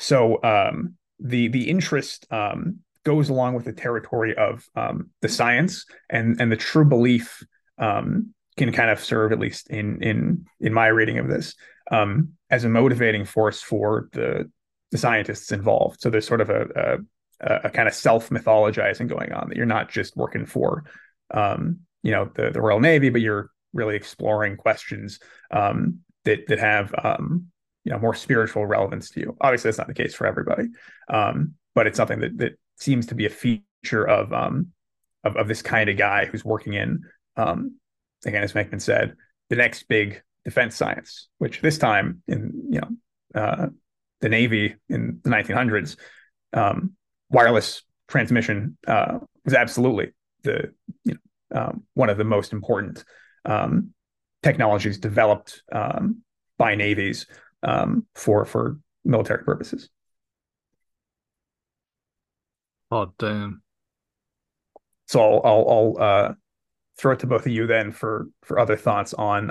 I know I kind of rushed through a lot of that, but I think it's a good example of how that push and pull between defense technology research, the people involved in it having very serious and genuine beliefs and interests in the paranormal, and then maybe the weaponization of that at the level of mass media to maybe seed the culture, to get more people turning up in an SRI subject pool with a real belief in channeling. So Jimmy, like you said, the performance of a seance, if you get somebody who really believes it, they're going to perform it pretty well. Yeah. And it's just like, I mean, there's just all kinds of like reasons why you do that. Like, obviously, like these generals and admirals and like people probably believe it on one hand, but on the other hand, it's like, okay, well, what happens if you make Great Britain into like this, like known on the world stage as like a quote unquote center for magic, and then there's like a bunch of weirdos throughout the world who are like, damn, I would love to go to England to see all the magical places like Stonehenge.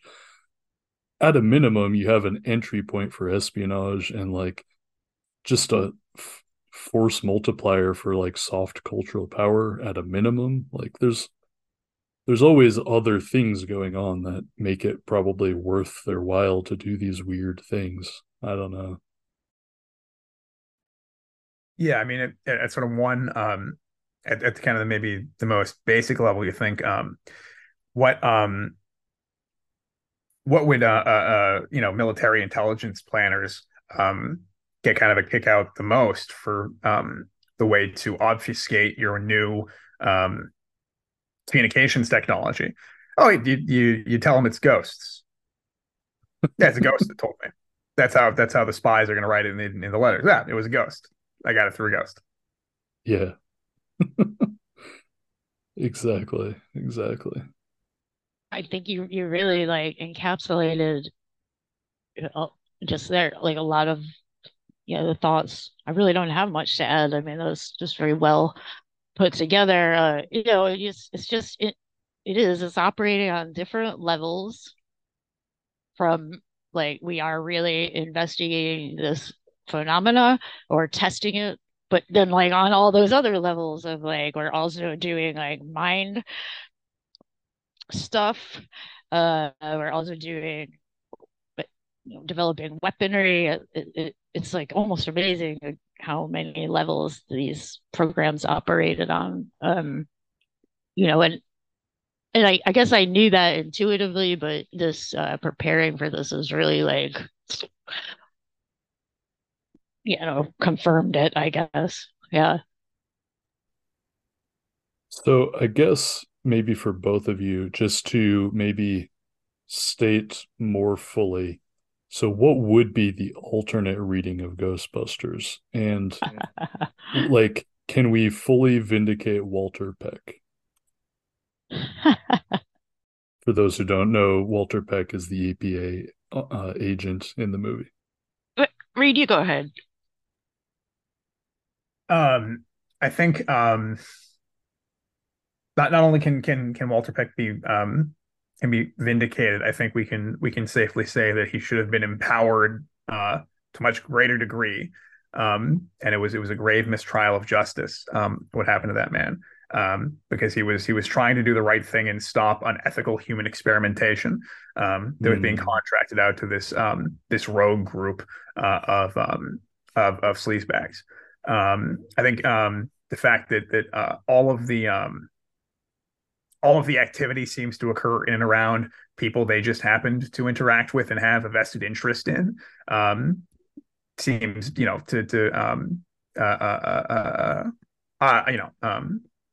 that doesn't sound like a coincidence to me. The fact of like if especially we take the original script that the possession is being achieved not by fake Babylonian gods, but in fact by aliens. Then we're really into the this is psyop directed energy weapon territory, which Peter Levenda would have you believe that that's what they've always been. But I think especially going with those original things that were taken out, clearly he is I've sort of lost my train of thought at this point, but because I'm still reeling from that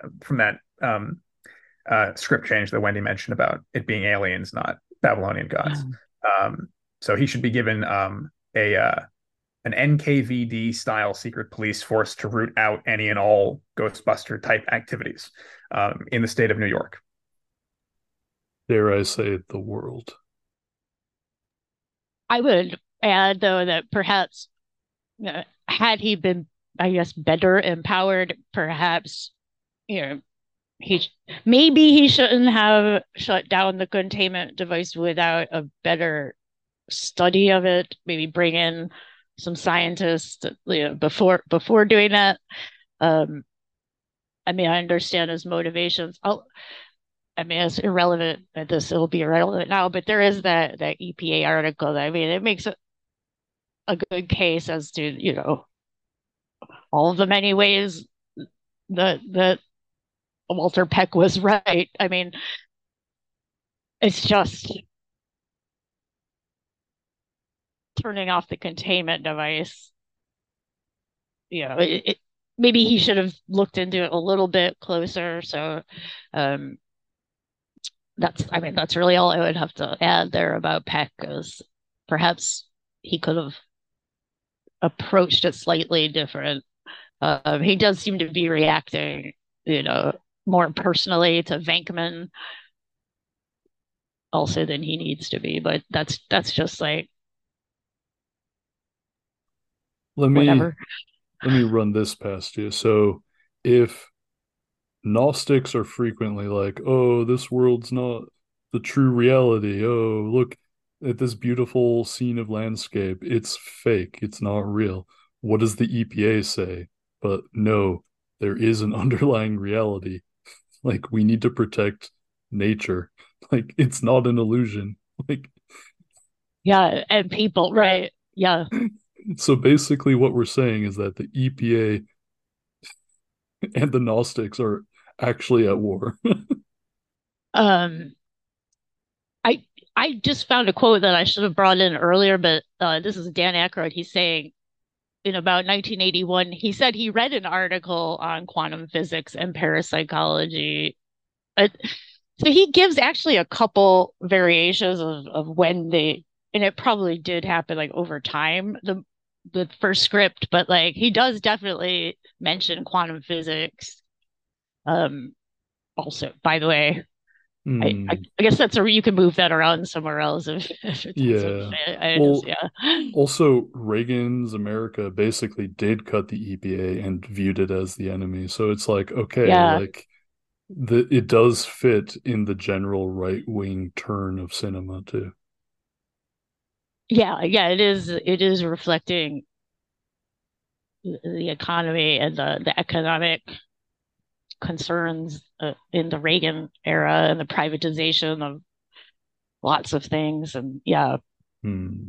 and that, the lone entrepreneur, will do it better than the government could type of. Yeah. When in reality, privatization nearly caused a biblical style destruction of New York City.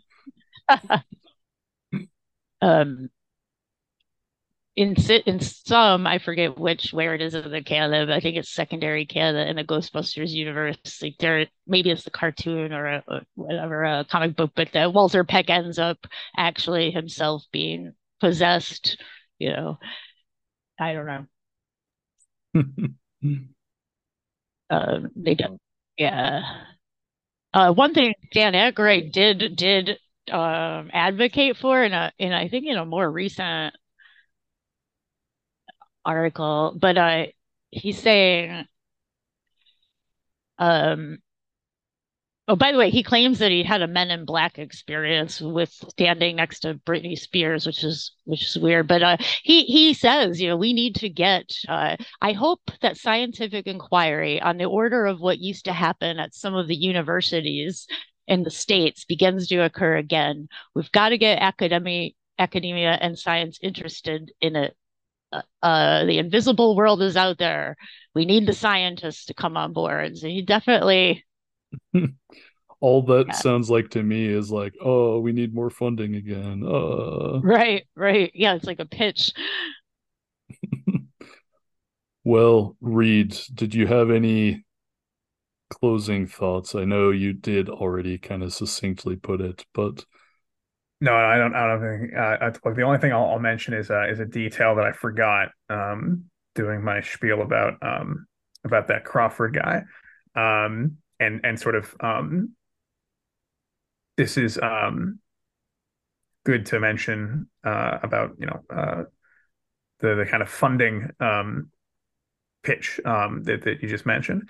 All of these devices, like the Soul phone that Wendy was talking about at the University of Arizona, which somebody needs to figure out who is funding the Laboratory for Advances in Consciousness and Health, because that I don't like that they are uh, boasting about not having to have ethical clearance for their experiments because subjects are dead people. When you look at the website, they say that the system that they're developing involves two components. It involves the electronic soul switch, a highly accurate and smaller kit that provides instantaneous responses, presumably from the dead people. And then you string a series of soul switches together, and then you get a soul keyboard. They don't explain what that means. And then you have people use the soul keyboard. So there are clearly people that they intend to involve in these experiments. But if you can get an ethical loophole by saying that the main experimental subjects are dead, that's like the best. That's just the joke of, oh, we'll tell them it's ghosts again, for doing the most heinous kind of like mind control research you can imagine. Which is exactly what we were speculating half the fucking Super Kid stuff could have been like. Yeah, holy shit. So then I'll leave out with this one. So Quentin Crawford, the pioneering wireless telegraphy engineer and Fairy Investigation Society founder, was involved in more engineering research into the late 20s, as he got deeper into psychical stuff. And he, like Carrington, Edison, and others, this is again quoting from Physics and Psychics. Crawford also believed that the most promising solution to the old problem of filtering psychical signal from noise lay in the construction of, quote, delicate instruments. By 1928, he and fellow spiritualist wireless engineer Frost were collaborating on an undisclosed wireless invention that promised to function as a direct spirit communication device. So they were 5 years ahead of the Aykroyd circle in working on that. And I'm sure there were other both cranks and real engineers around that time, because radio communication was a developing field in that time.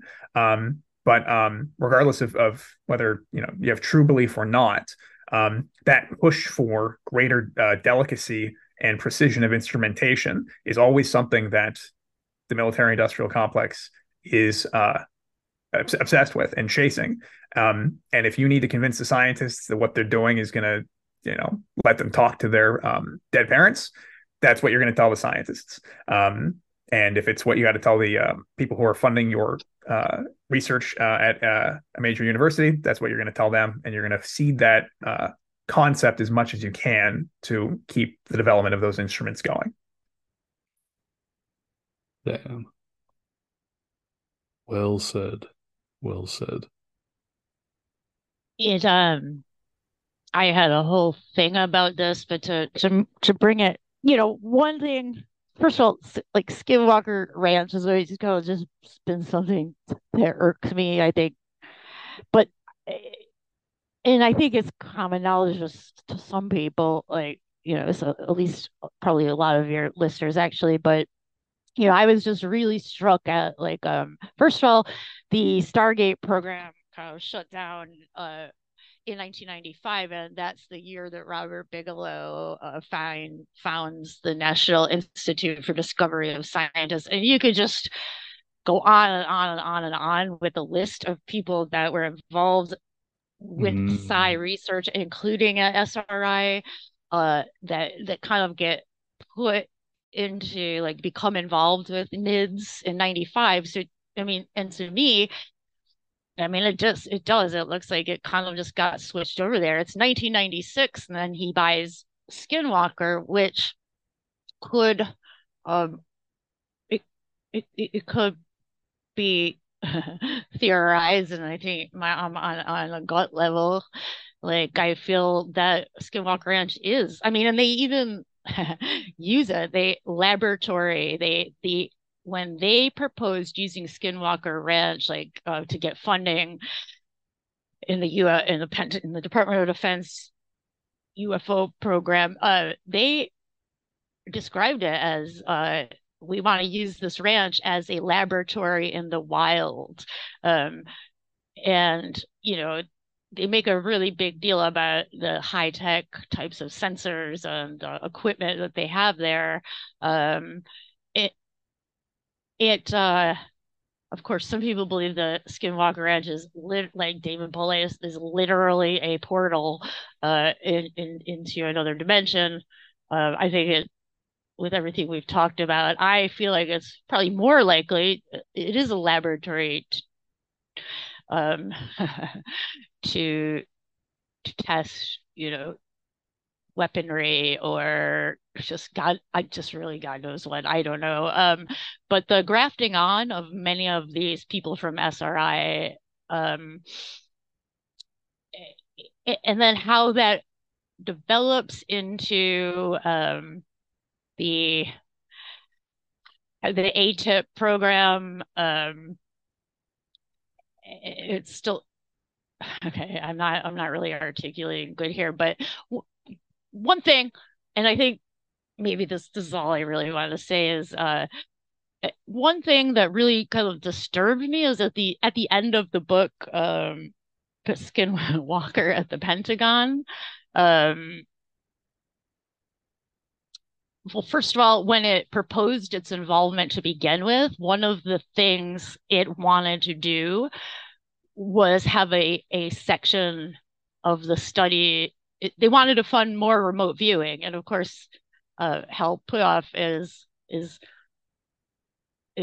ready to go in case this were to be funded. And they say that was one of the things in their proposal that didn't get accepted. However, they were able to do a feasibility study. So there was remote viewing going on under that ATIP program, or eight.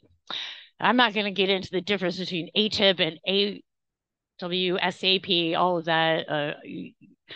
Your listeners are going to be familiar with it. But at the end of that book, they make a proposal for future studies. And one thing they propose at the end of this book, they lay out a somewhat troubling proposal.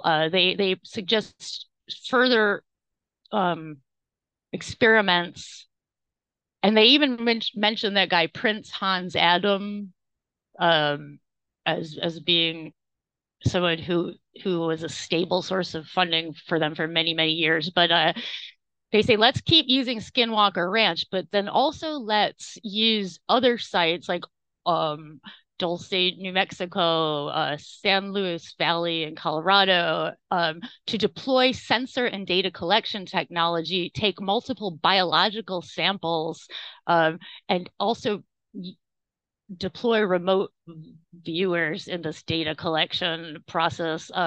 They propose having a consciousness department research, Department of Research, consciousness connection between UAPs and humans, including telepathic communication, may play an integral role in UAP interactions. And then, last but not least, they propose a medical department that can rapidly conduct MRI scans, blood tests, genetic tests, on basis of non-ionizing EM radiation associated injuries, and test and monitor family member, not only the people who have these experiences with UFOs, but their families, to like deploy all of this medical testing to these people's families, people who have had close encounters. And the people involved in making this proposal are the same people that were involved in SRI, in like the medical aspect of SRI's remote viewing stuff. This goes back to, they would justify it by saying the hitchhiker effect, which I don't read. You know the hitchhiker effect. We've talked about it. Do you know the hitchhiker effect, Jimmy? No, I don't think I do. It was this pattern that was noticed in, I believe it was like the early 70s, and surrounding kind of Uri Geller too, where scientists working with like a paranormal phenomena what is it, Livermore Lab. I know I'm getting that name wrong. They would go home and then like say like crazy things are happening ever since we started doing this. Like birds will like man-sized birds will just appear out of nowhere, like floating body parts, like shadow people, Mm. and that this was coming home with them. And then this I when I read that, I was like, that sounds exactly what they talk about in Skinwalker, where they're saying anyone involved with this seems to have these exact same phenomena. It's almost word for word. And they propose it as kind of like a virus. Um, I don't know, make of that what you will, but that's how they're justifying. That's why they need to deploy like all this medical and genetic testing is to study, assumedly, the hitchhiker effect. And it's not for nothing, but that Like the Iggy Pop song. uh, the one of the opening quotes, I've got it right here. Chapter 1 of Skinwalker at the Pentagon is a Ghostbusters quote. It's Bill Murray, and it's the quote itself isn't that awesome. It's just like, yeah, of course Ghostbusters is in Skinwalker Ranch. They use it as like a serious quote. Um, I believe they also use like Carlos Castaneda quotes, but it's just Bill Murray saying there's some things in the world that go beyond human understanding that can't be explained, that people don't want to know about. That's where we come in. So they are actually putting themselves forth as like obviously real life Ghostbusters, but the whole Skinwalker, everyone connected to NIDS and like Bigelow's operations, and that's just we could go on for hours about those guys, but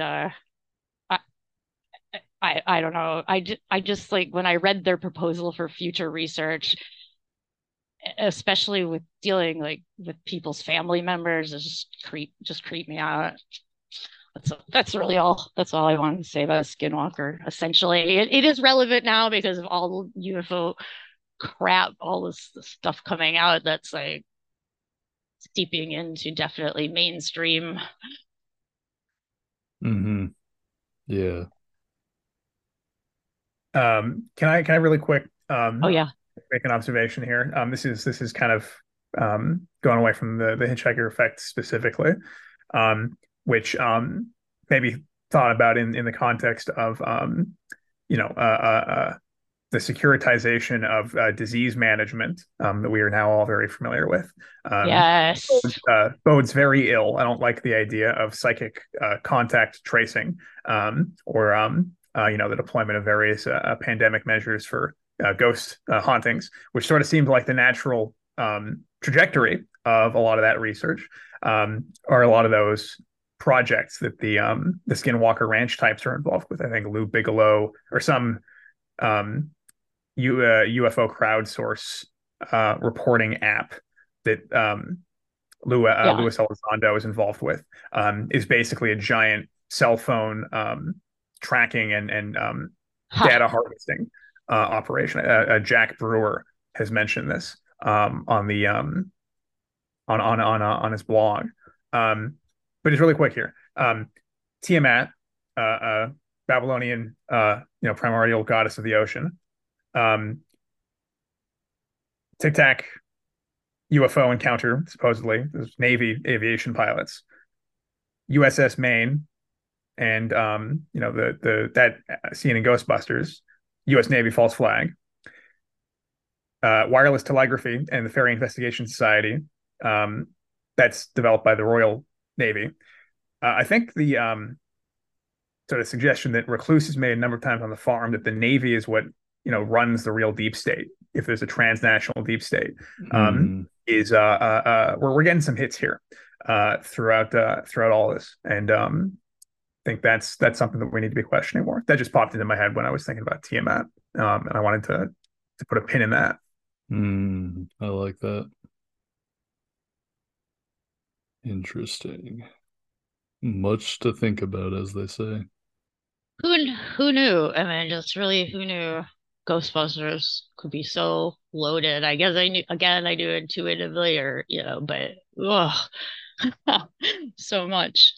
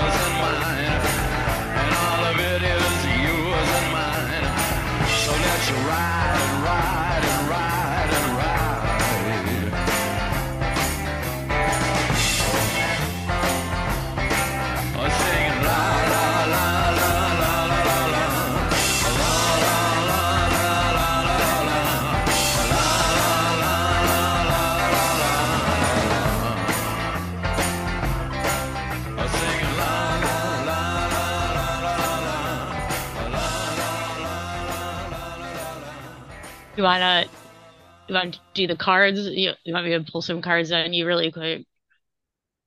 Let's go for it.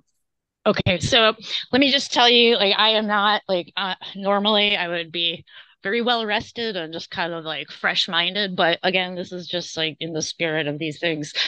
I've got, and so maybe it'll hit and maybe it'll miss. Who knows? I think there's a couple ways we could approach it. You could think of a topic, and I will kind of try to target or direct these cards to that target, and we'll just see what happens. Or the other approach is like just general kind of like what's going on with Reid, past, present, future. So I guess it's up to you how you want to approach. And you don't have to tell me. That's the other thing. In a clean reading, I should not know if you pick a subject. It's better, I like the idea of not knowing what it is, because that's really going to test the cards rather than let's do that then. I will withhold my choice. But you do have it. Do you have it? Have you made your choice? Give me 5 seconds. Locking in. All right, I've made my choice. You've got it. Okay. Now, ideally, or maybe not ideally, I'm not sure how it really comes to bear. I like to have people shuffle the cards. Obviously, that can't happen. I am going to try to like mentally hone in, shuffle these cards for you, and I'm going to do it with 2 different decks. I'm going to use the Suzanne Treister deck and just more of a standard Rider weight base, and just also compare. So you've got your choice. I'm going to shuffle these and like just try to hone in on Reid's topic. By the way, these Hexen cards are really, really, really hard to shuffle. They are bigger than my hands, which makes it really hard to like. They're not very flexible. Okay, shut up, Wendy, and just concentrate. All right, cutting this deck, starting with the Hexen deck. Your card is the world upside down in the Hexen deck. I'm going to cross it for more information, but just off the bat, it means that something is not, because I do read reverse. It's like something isn't, a cycle isn't finished yet, that like it may appear to have come full circle and be done, but there's a cycle, it's ongoing. More podcast appearances. I'm crossing for more information, and you get the 8 of Swords upside down, which in the Hexen deck, it's a United States Cyber Command. And that's good. So 8 of Swords upside down is this like a freeing. Like if it was right side up, it would kind of be a confinement. But so it seems to imply that whatever the topic is, the cycle is not complete. But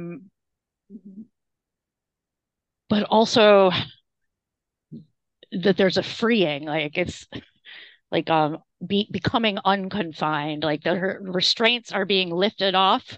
And the third card is the Queen of Wands, which is a woman, typically, who is really like motivated and kind of charismatic. And so this is a character that like kind of, according to these cards, would have to do with your question or your target.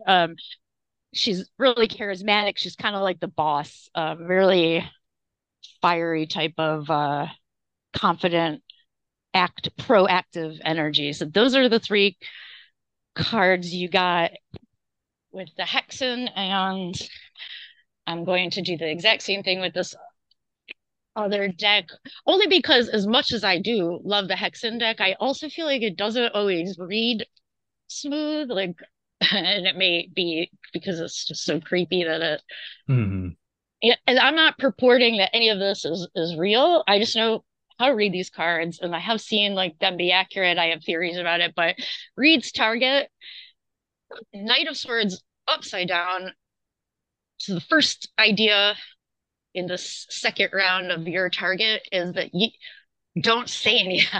It's like, don't say anything. No, either no need to communicate, or that and I assume this is you in relation to this, that it's either suggesting not to communicate or it's saying you're being non-communicative. It's financially, there's an infeasibility. I'm getting Six of Pentacles upside down and Four of Cups reversed. There's like this one's a little bit different than the other one. There's a financial infeasibility to this target. It also it's not impossible, but how do I say it?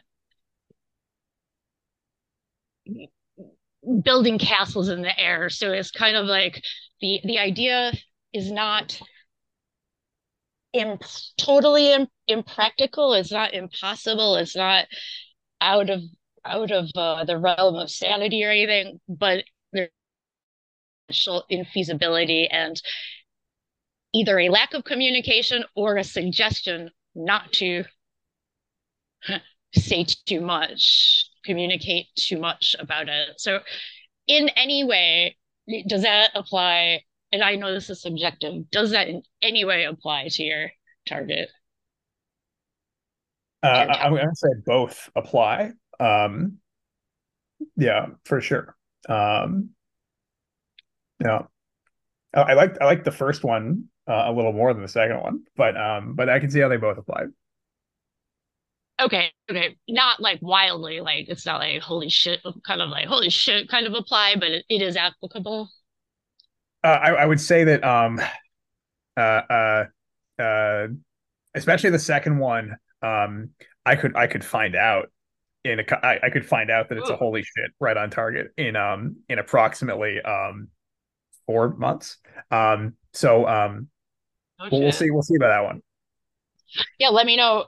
Because I'm always interested in the feedback because I'm as I became an adult, I'm more interested in the accuracy, than I am about like the practice of reading. Yeah, so let me know. I like the feedback. Jimmy, do you wanna be a subject in this experiment? Yeah, Reid, you got to bounce because we can. Yeah, I should get out of here now. But thank you, Wendy, for drawing my cards. I will Thank you. I'll keep you updated. And I'll listen back when this episode comes out to make sure I'm getting it right. And thank you both for having me on. This was a lot of fun. And Thank you so much for participating. I really wish you would, yeah, I wish, yeah, thank you for Thank you, participating. Reid. thank you. Take care, guys. Bye. Bye. Okay. All right, Wendy. Now I know you're a little frazzled, a little all over the place. I am. So, but yeah, I already told you that. So let's Yeah, keep it in mind. definitely. We could always, do it this time. We could always try again on a day where I am also well rested too. So it doesn't. Listen, it's all good for me. As long as you're good, we can do it now. It's Oh yeah. just Oh, I am. whatever you want. I'm saying if you want it in the future, Yeah. yeah, do it again. Yeah, no, I want to try. I mean, theoretically, maybe it even shouldn't have an impact because the cards are the cards, but I mean, that's part of why it's weird. Yeah. Um, there I'll is some just kind of, say for the listeners, I am tarot curious. So I do have, or I recently purchased the Hexen 2.0 deck. ooh, you got it? Well, Okay, yeah, awesome. um, and so, but I've long been a huge fan of this deck specifically, which Wendy and I discovered our mutual appreciation of. And I'm interested in tarot in general. I only have the Rider Waite deck myself so far, but interested in tarot. I like the reflections that it does, and I'm very excited to receive this reading. Okay. I learned on the writer, yeah, when I was a teenager, Hmm. that was a gift from a boyfriend. He gave me uh Rider-Waite deck, which I wanted. I wanted to learn tarot, and it also gave me two rats, which happen to be male and female, which populated ended up becoming many, many, many rats. And then one day, anyways, that's a different story. But yeah, okay. So you want to do the same approach as Reid with the Yeah, that sounds good. What was the approach or what was the goal? I might have missed so the layout explanation.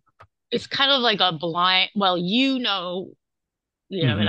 I trust you both. You know what the you'll have a topic, Okay. and I will pull without you telling me. I will pull cards on the topic. At that point, because I don't know the topic, it will be up to you to apply them to the Hmm. topic.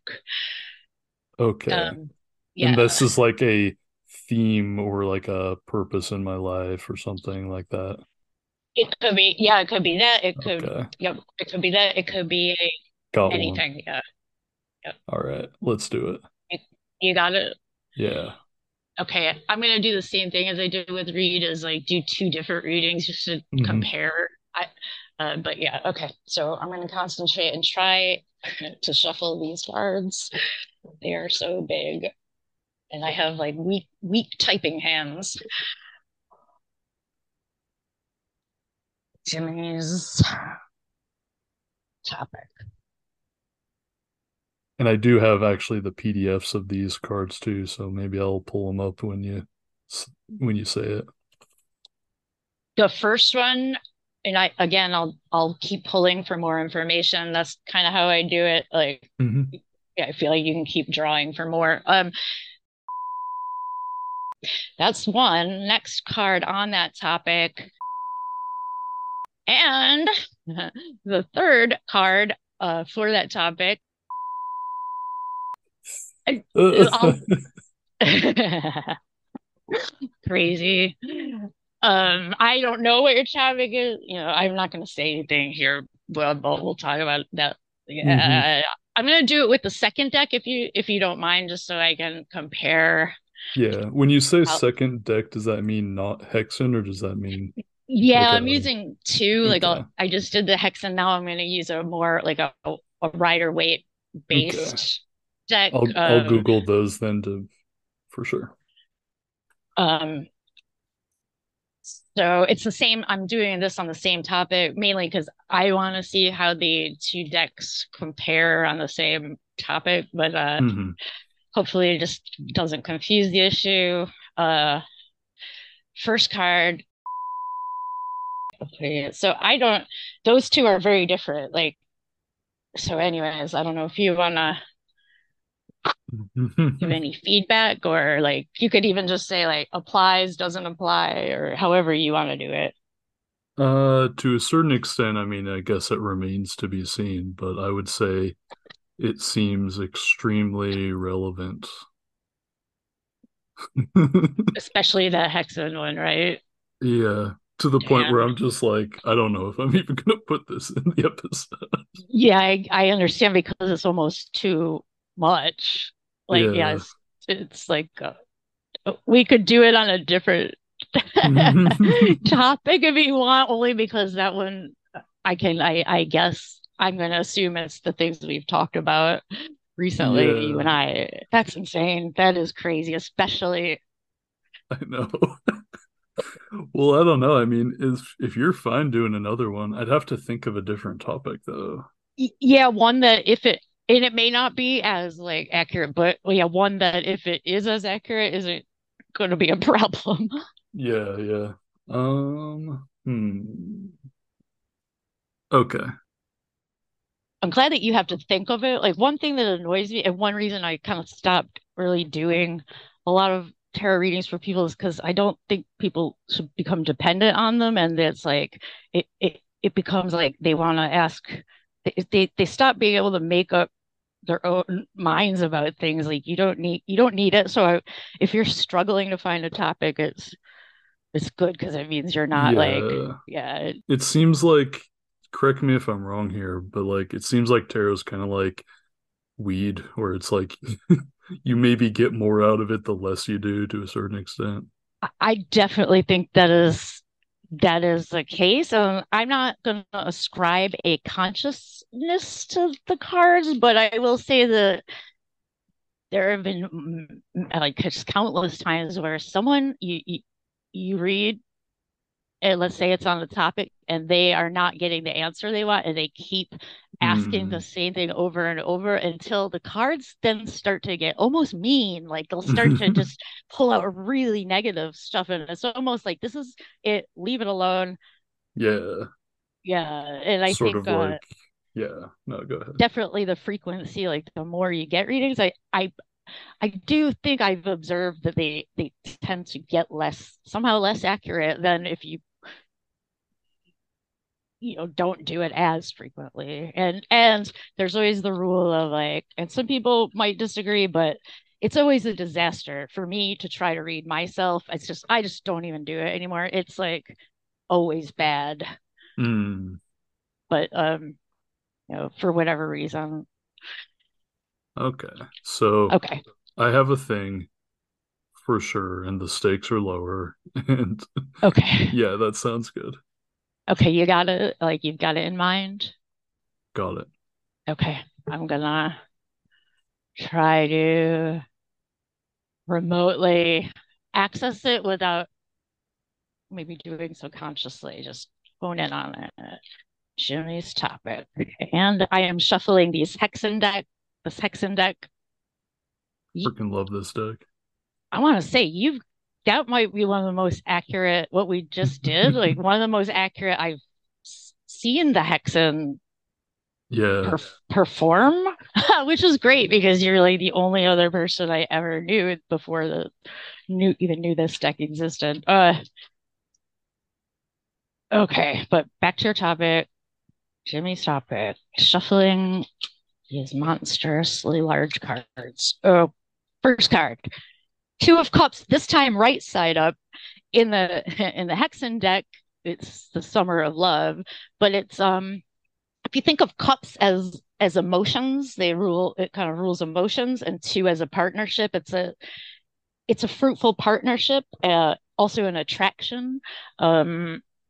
It doesn't necessarily have to be like obviously romantic, but it is involving two people and the chemistry between them, and a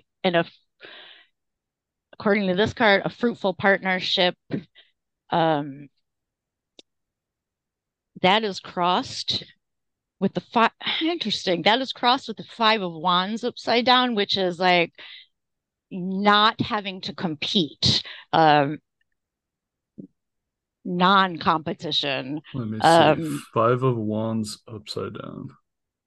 Okay. It is, yeah, like harmony where once there was competition. It can also be a suggestion that sometimes the best way to win is not to fight, kind of like not engaging in competition. But somehow this partner, I don't know. I don't know. Yeah, again, it's a blind target, so I really don't know. That there's an implication because they're connected. That the partnership will reduce or lessen competition. And then Judgment is a major card. It's number 20 if you look it up. It's like this would imply that it's something that's it's like the dead rising from the grave. It's something that was done that is coming back up, but like back up in a new iteration, in a new way. So it's like whatever the topic is like it's a revival of a topic. It's a revival of something that was put to rest previously, and this is coming up in a new way, like time to pick it back up, like some kind of project that was put to the side. It would suggest it's a good time to pick it back up. Also, somehow, yeah, again, involving like a collaboration or a partnership. That's what you got with the Hexen. Okay. You want me to try the other deck? Sure, why not? I didn't feel that one flowing. Like I think because yeah, like and sometimes that's the other thing. Like I can tell if the I just know if it's like flowing. I think it was working for me. I don't know. Okay, okay, cool. I'm shuffling this other deck. Oops. I just flipped a card out of the deck. Jimmy's topic. Jimmy's topic.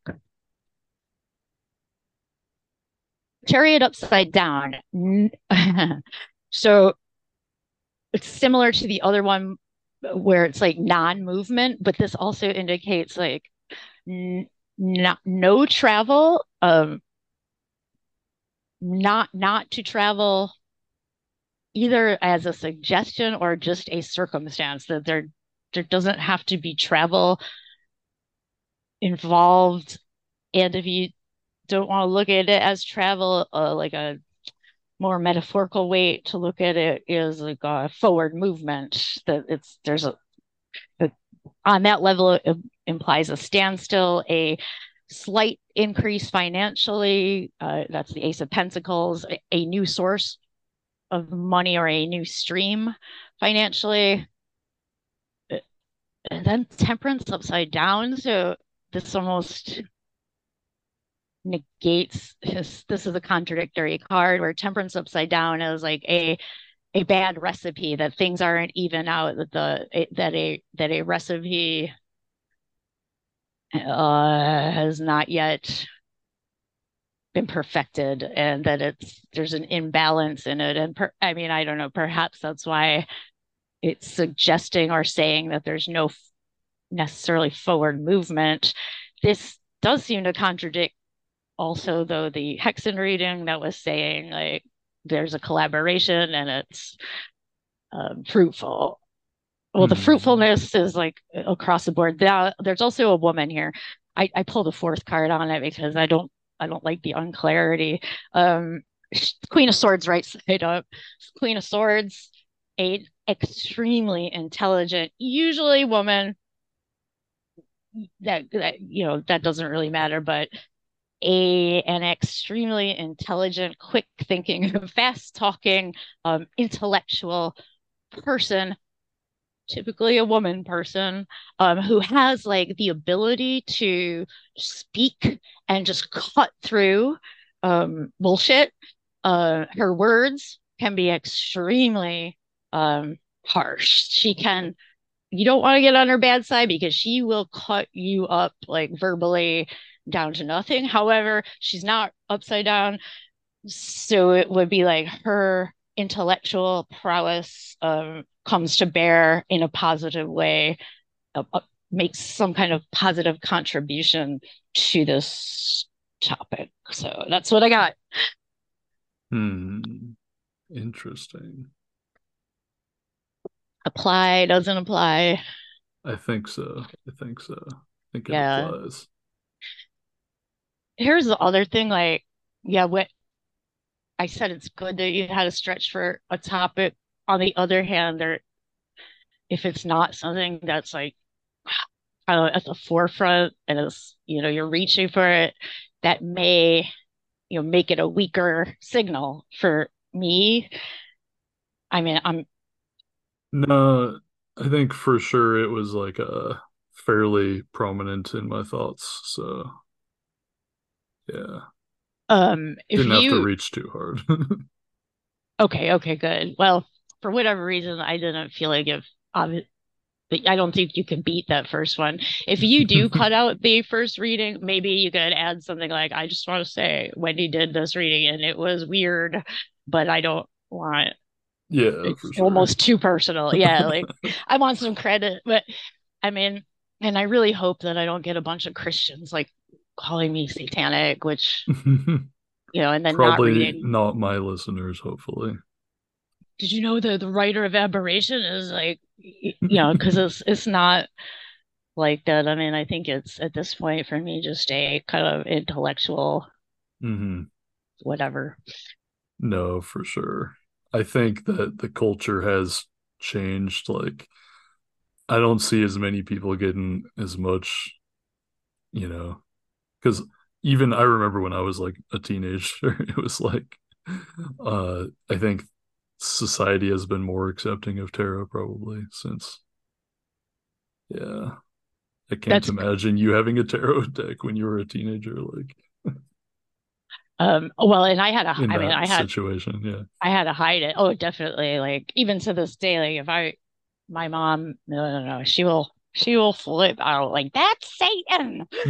Um, and I don't see it that way, but yeah, I had to hide it, but it was subversive. So like the interest, you know, for my how I grew up, it was a subversive thing, and hmm um, but I took to it. It was really crazy. Just like I just took to the cards, like not, I never have liked the Ouija board. I've never liked crystal balls. I did learn a little tea leaf reading at one point, and now I know a little I Ching, but like of all the different things, like something with the cards just kind of gelled with me. I really Yeah. like I don't know if it's like Jungian archetypes or something about it that the structure, like I can wrap my head around it better than some of the other stuff. There's a book that you might like called Young and Tarot. Ooh, Gosh, I write that forget when down. it was. It's in the new age, but in fact, I have it like across the room here. But you might like that one if you like the Jungian angle of the cards. Yeah. I don't even know if that's it or if it's just something else, but yeah, like for sure I like how it's structured and the different illusions and meanings and so forth. There's there's a lot layered. Yeah, no, like layers and stuff. Yeah, yeah. Wow. Damn, that first reading though, gosh dang it. Yeah, no, I'm like, I mean, that's what I said though. Like everyone, sometimes it's like, whoa, there's no way I can explain how that just happened because I do know your topic, but like I just don't see how I don't know how that happens. Those are very hmm specific cards, and like of all the cards you could have got on that topic, hmm those might be some of the most applicable ones you could have gotten. Oh man, that's good stuff.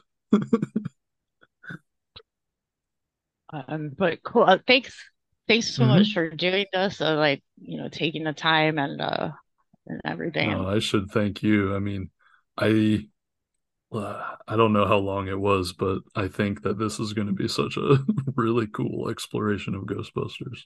I hope so. I mean, yeah, like yeah, I can envision like just random Ghostbusters fans like that are not at all annoyed or whatever stumbling on this, you know, hmm which it'll be crazy. Like just a new, all I of a know. sudden you'll have like Ghostbusters fans. One thing I am concerned, like I know like a lot of your listeners are like that are my mutuals on Twitter, like that they know a lot more about some of these topics that I was talking about, much more than I know. I just know that I'm like fascinated with Ghostbusters. So I do apologize for like if I sound stupid at any point. It's because there was a lot of this was like either a crash course of new information or like a re-looking at stuff I haven't looked at in like a decade.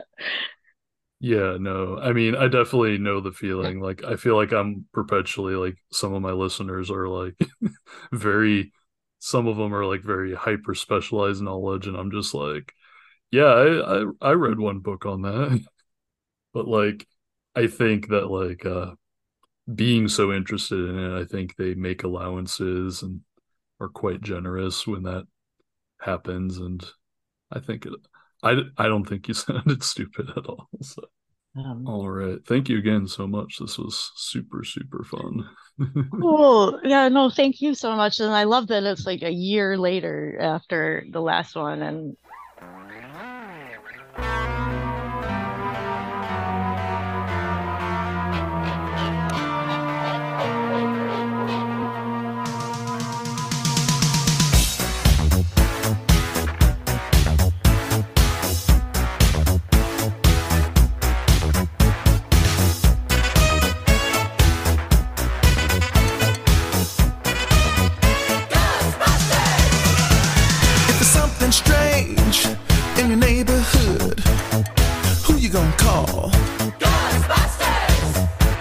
If it's something weird and it don't look good, who you gonna call?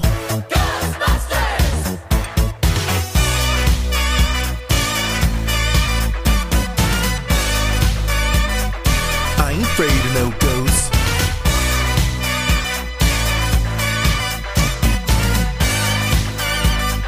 I ain't afraid of no ghosts.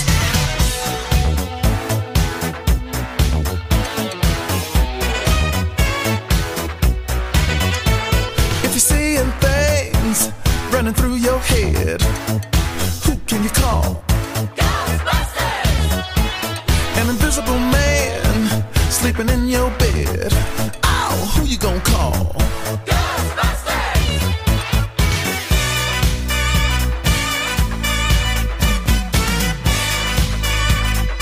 I ain't afraid of no ghosts.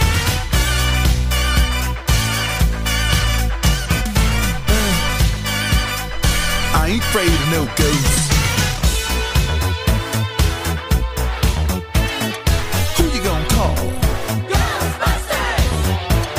If you're all alone, pick up the phone and call Ghostbusters. I ain't afraid of no ghosts. I hear it likes the girls. I ain't afraid of no ghosts.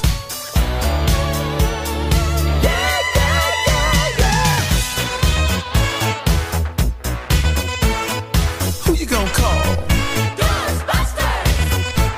If you've had a dose of a freaky ghost, baby, you better call Ghostbusters!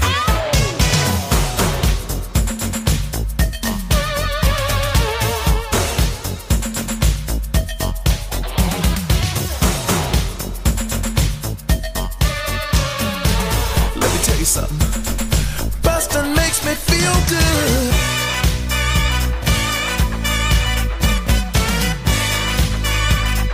I ain't afraid of no ghosts.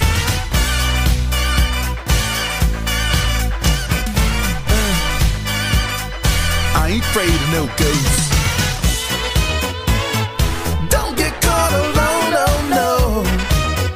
Ghostbusters! When it comes through your door, unless you just want some more, I think you better call